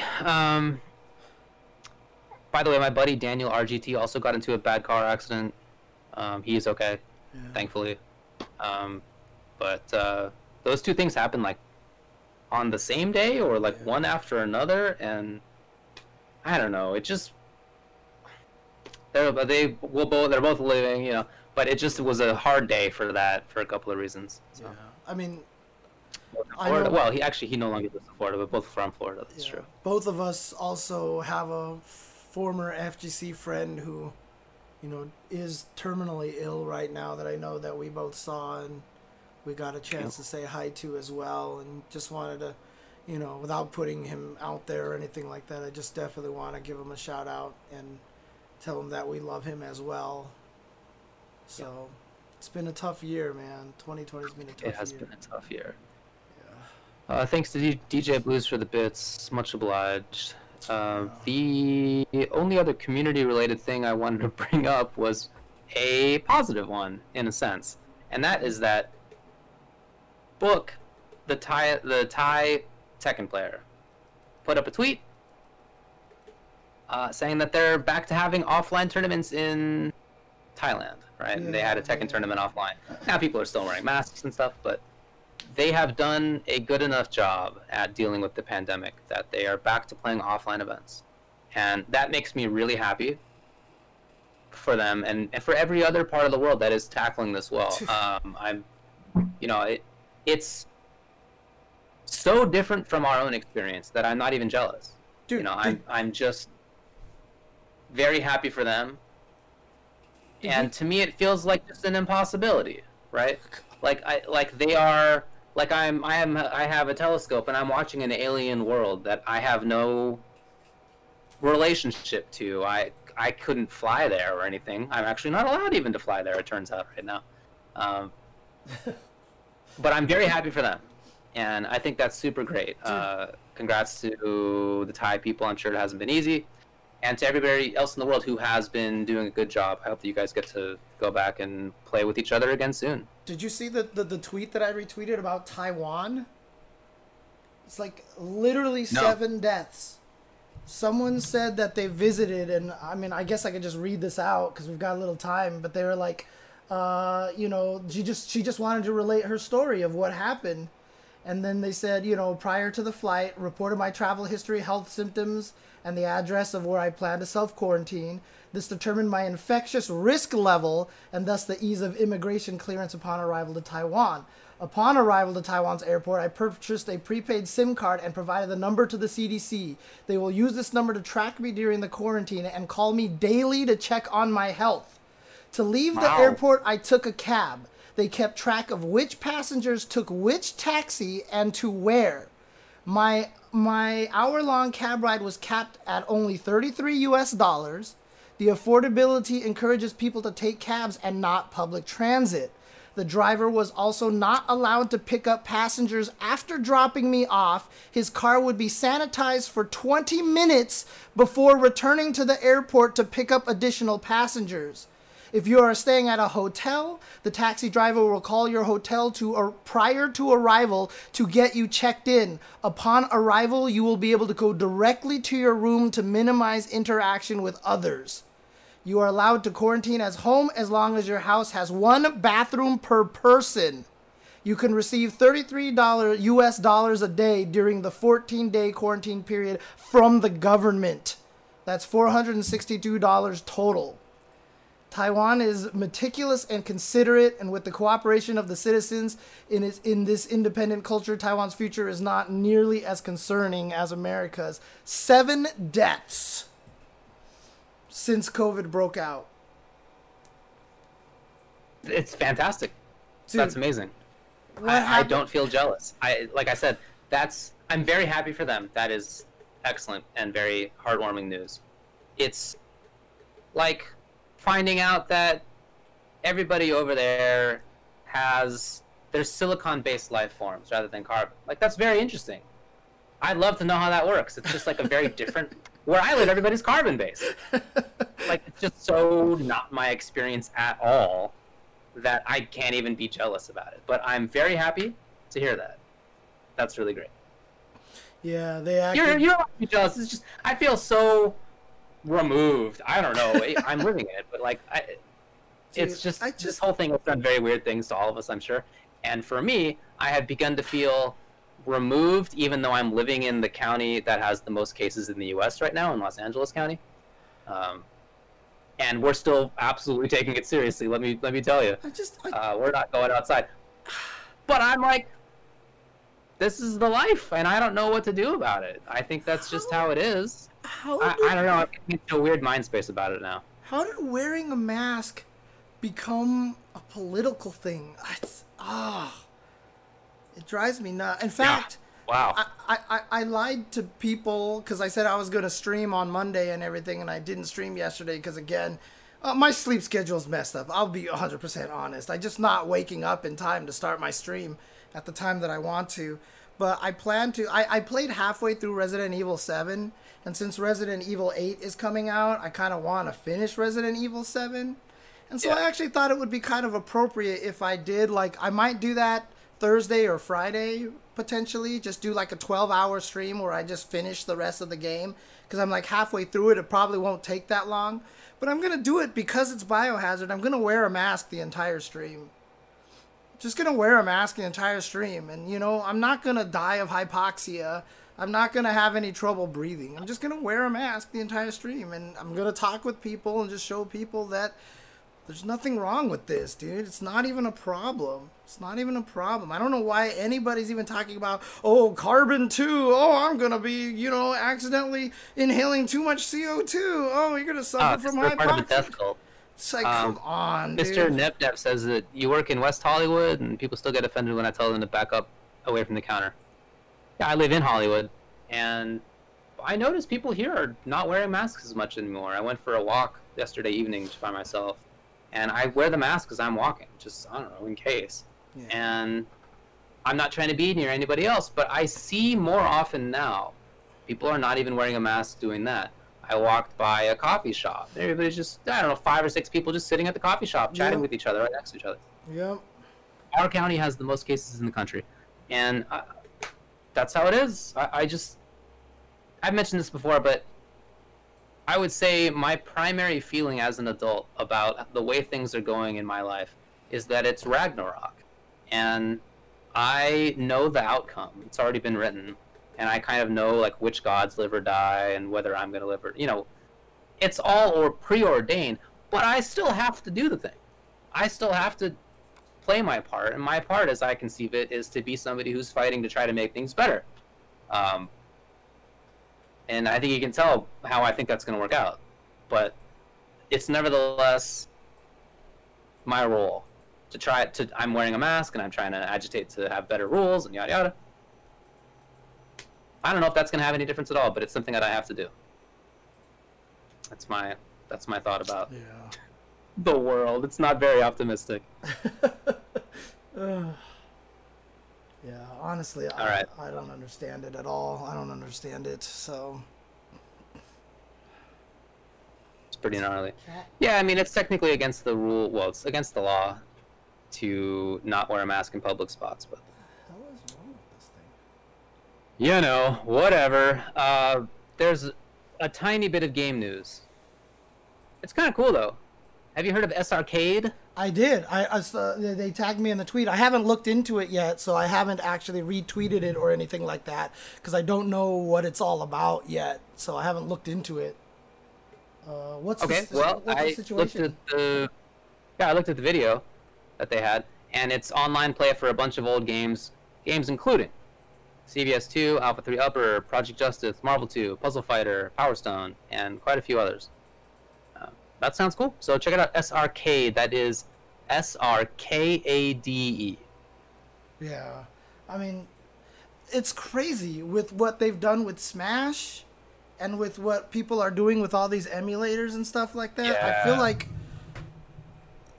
you know, considering the fact that we had the golden age of, you know, Ultimore in Street Fighter V, like at this point in time, I'd be okay if all devs just released their games with no netcode at all, and then we just relied on the people to give us the netcode.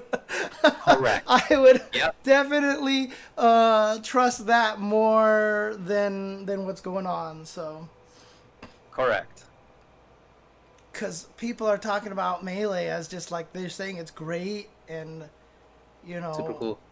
they're even trying to make MVC3 playable online, and I know the Yeah. Samurai Showdown community has been using the Parsec stuff, and now they're trying to port it over to Tekken stuff as well. So, man, it's crazy. It's a great set of ideas. I'm happy about it. Yeah. All right. That's all I got. Yep. So it's been a weird week. I don't know. Do you want to talk about how your week's been? I mean, the only thing I'll add is that the new season of Teppen is out. The new hero has been added. A bunch of new cards are out there, and it's pretty cool so far. I'm happy with it because the last 3 seasons, because there were no patches or changes or anything like that, were very action card focused, and the new mechanic that they've added this time is very unit focused, and so we're kind of curbing that a little bit. I will say this though, I freaking hate green, and all the green apologists out there can honk a dongle. And you know, everybody out there has been crying about purple, purple, purple all the time. Every time they cried about purple, it's always one particular deck archetype. But with green, it's like everything with green is a pain in the butt. The new hero arts for Feline are super frustrating to deal with. And the thing I will say about green, and the only reason why I'm saying this is because I'm a harbinger of truth.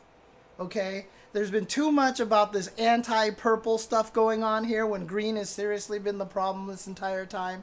People need to wake up and see that green is the problem. Green might not be tier 1 every single time, but they are the Cable. They are the old Sagat of Teppen. If you cannot beat green, you cannot be a tier 1 deck. The only way you could be a tier 1 deck is if you can beat green. So, wake up, sheeple! oh man.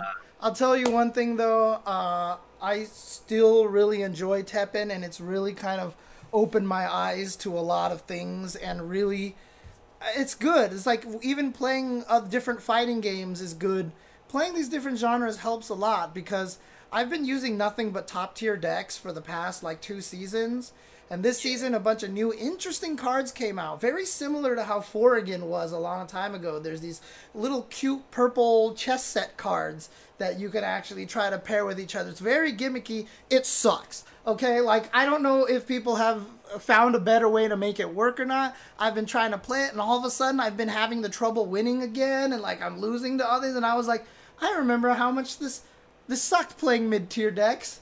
Screw this. And so Kyle P has helped me create a higher tier deck, and I'm having more fun again. So, you know, just pick a top tier.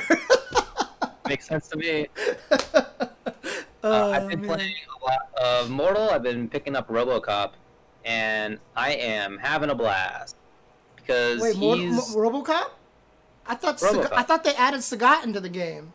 Oh, Sagat's in. Yeah, Variation 2 is Sagat for sure. He is a very fun zoner, and you get to do a lot of fun call-outs, and he's actually pretty good up close, too. So I think Variation 2 is definitely good. If you'd like to play a good Sagat in this generation of games, it's definitely in Mortal Kombat. But I also think that his others are really fun. He's got a command grab one, and he's got like an unblockable setup kind of one. And I need to do a lot of work.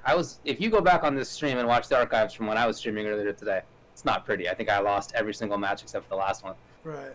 But with Variation 3. But it's a lot of fun, and I'm working on it, and I think that there could be strength there. Like, I think it's going to be fun to find out. So I'm having a lot of fun playing that right now, actually.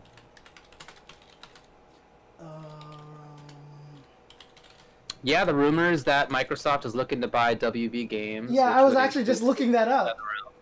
I was just looking that up. It was a report, and in the report that I read, I heard about it from somebody who works at NetherRealm Studios, and they were upset that in that report, NetherRealm was actually the fourth developer mentioned. It was like, whoever makes the Arkham games, it was like 3 other studios. And then it was, and also NetherRealm. They were like, what? How's Mortal Kombat not like the main one? Oh, dude, OG Geek is so right. If that happens, having an MK cross KI, having an MKI game, Mortal Kombat Killer Instinct, would be kind of ridiculous, actually. Could be cool. All right. Man. Sorry, anime lover, you're still on my shit list right now. But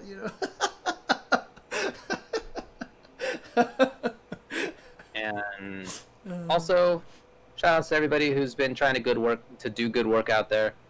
Shout outs to everybody who's been trying to help the scene. Shout outs to everybody who has been met with a lot of backlash because of that. Yeah. I mean, people who are stepping away from social media or from streaming as a result. It's hard to say keep it up, but I hope that they keep it up. Yeah. You know what I mean? Like, if they step back and they don't want to do it anymore, I absolutely understand, because I know that they get a lot of crap. But I hope that they keep it up, because we need people to keep it up. Right. And just as another little message out there, in the course of all of this that's been happening, there have definitely been a couple of false accusations out there, and it hurts everybody. Yeah, it hurts everybody, and especially the actual victims. However, that is still not an excuse for you to, one false accusation does not erase 30 to 40 truthful accusations. And that one false accusation is not an excuse for you to go and doubt everything that happens. When you tell a woman or whoever is a victim that you believe them, it's important to understand that it's not like I just blindly believe you and the other person is garbage right away. It's that you are saying that you understand the situation that they're coming from, and you're going to wait until, more is developed and more understanding. But the harm is if you discount everybody's story right away. That's the most damaging thing. And false accusations create that. And that's, like, it's tough. It's a tough thing. Like, don't do it. Don't do it. Please don't. Yeah. Please don't. Thanks to Sour Gretel for the bits. Much obliged out there. Alright, well, that may be it for this week. It's a pretty tough week. Yeah. We'll see how this next week is. This last one already felt like an entire month to me, so I'll see you in 2 months when next week's show occurs. Yeah, exactly. It's a fun week. It's a fun week, and it's not gonna get any. It's not gonna calm down, I don't think. But again, do not see it as a bad thing. If anybody ever says to you, "Can't we just get back to normal?" That is not what we want, because the normal wasn't good. Let's move to something better, and we're on our way to doing that, I think. I hope so. All right, bud. All right. Thanks, guys, for watching. Take care and stay safe. Wear a mask. Black Lives Matter. And in the words of Rufus, be excellent to each other and party on, dudes. Oh, that Rufus. I was like, I don't know if he said that. Okay. I see where you're. All right. Bird 'em.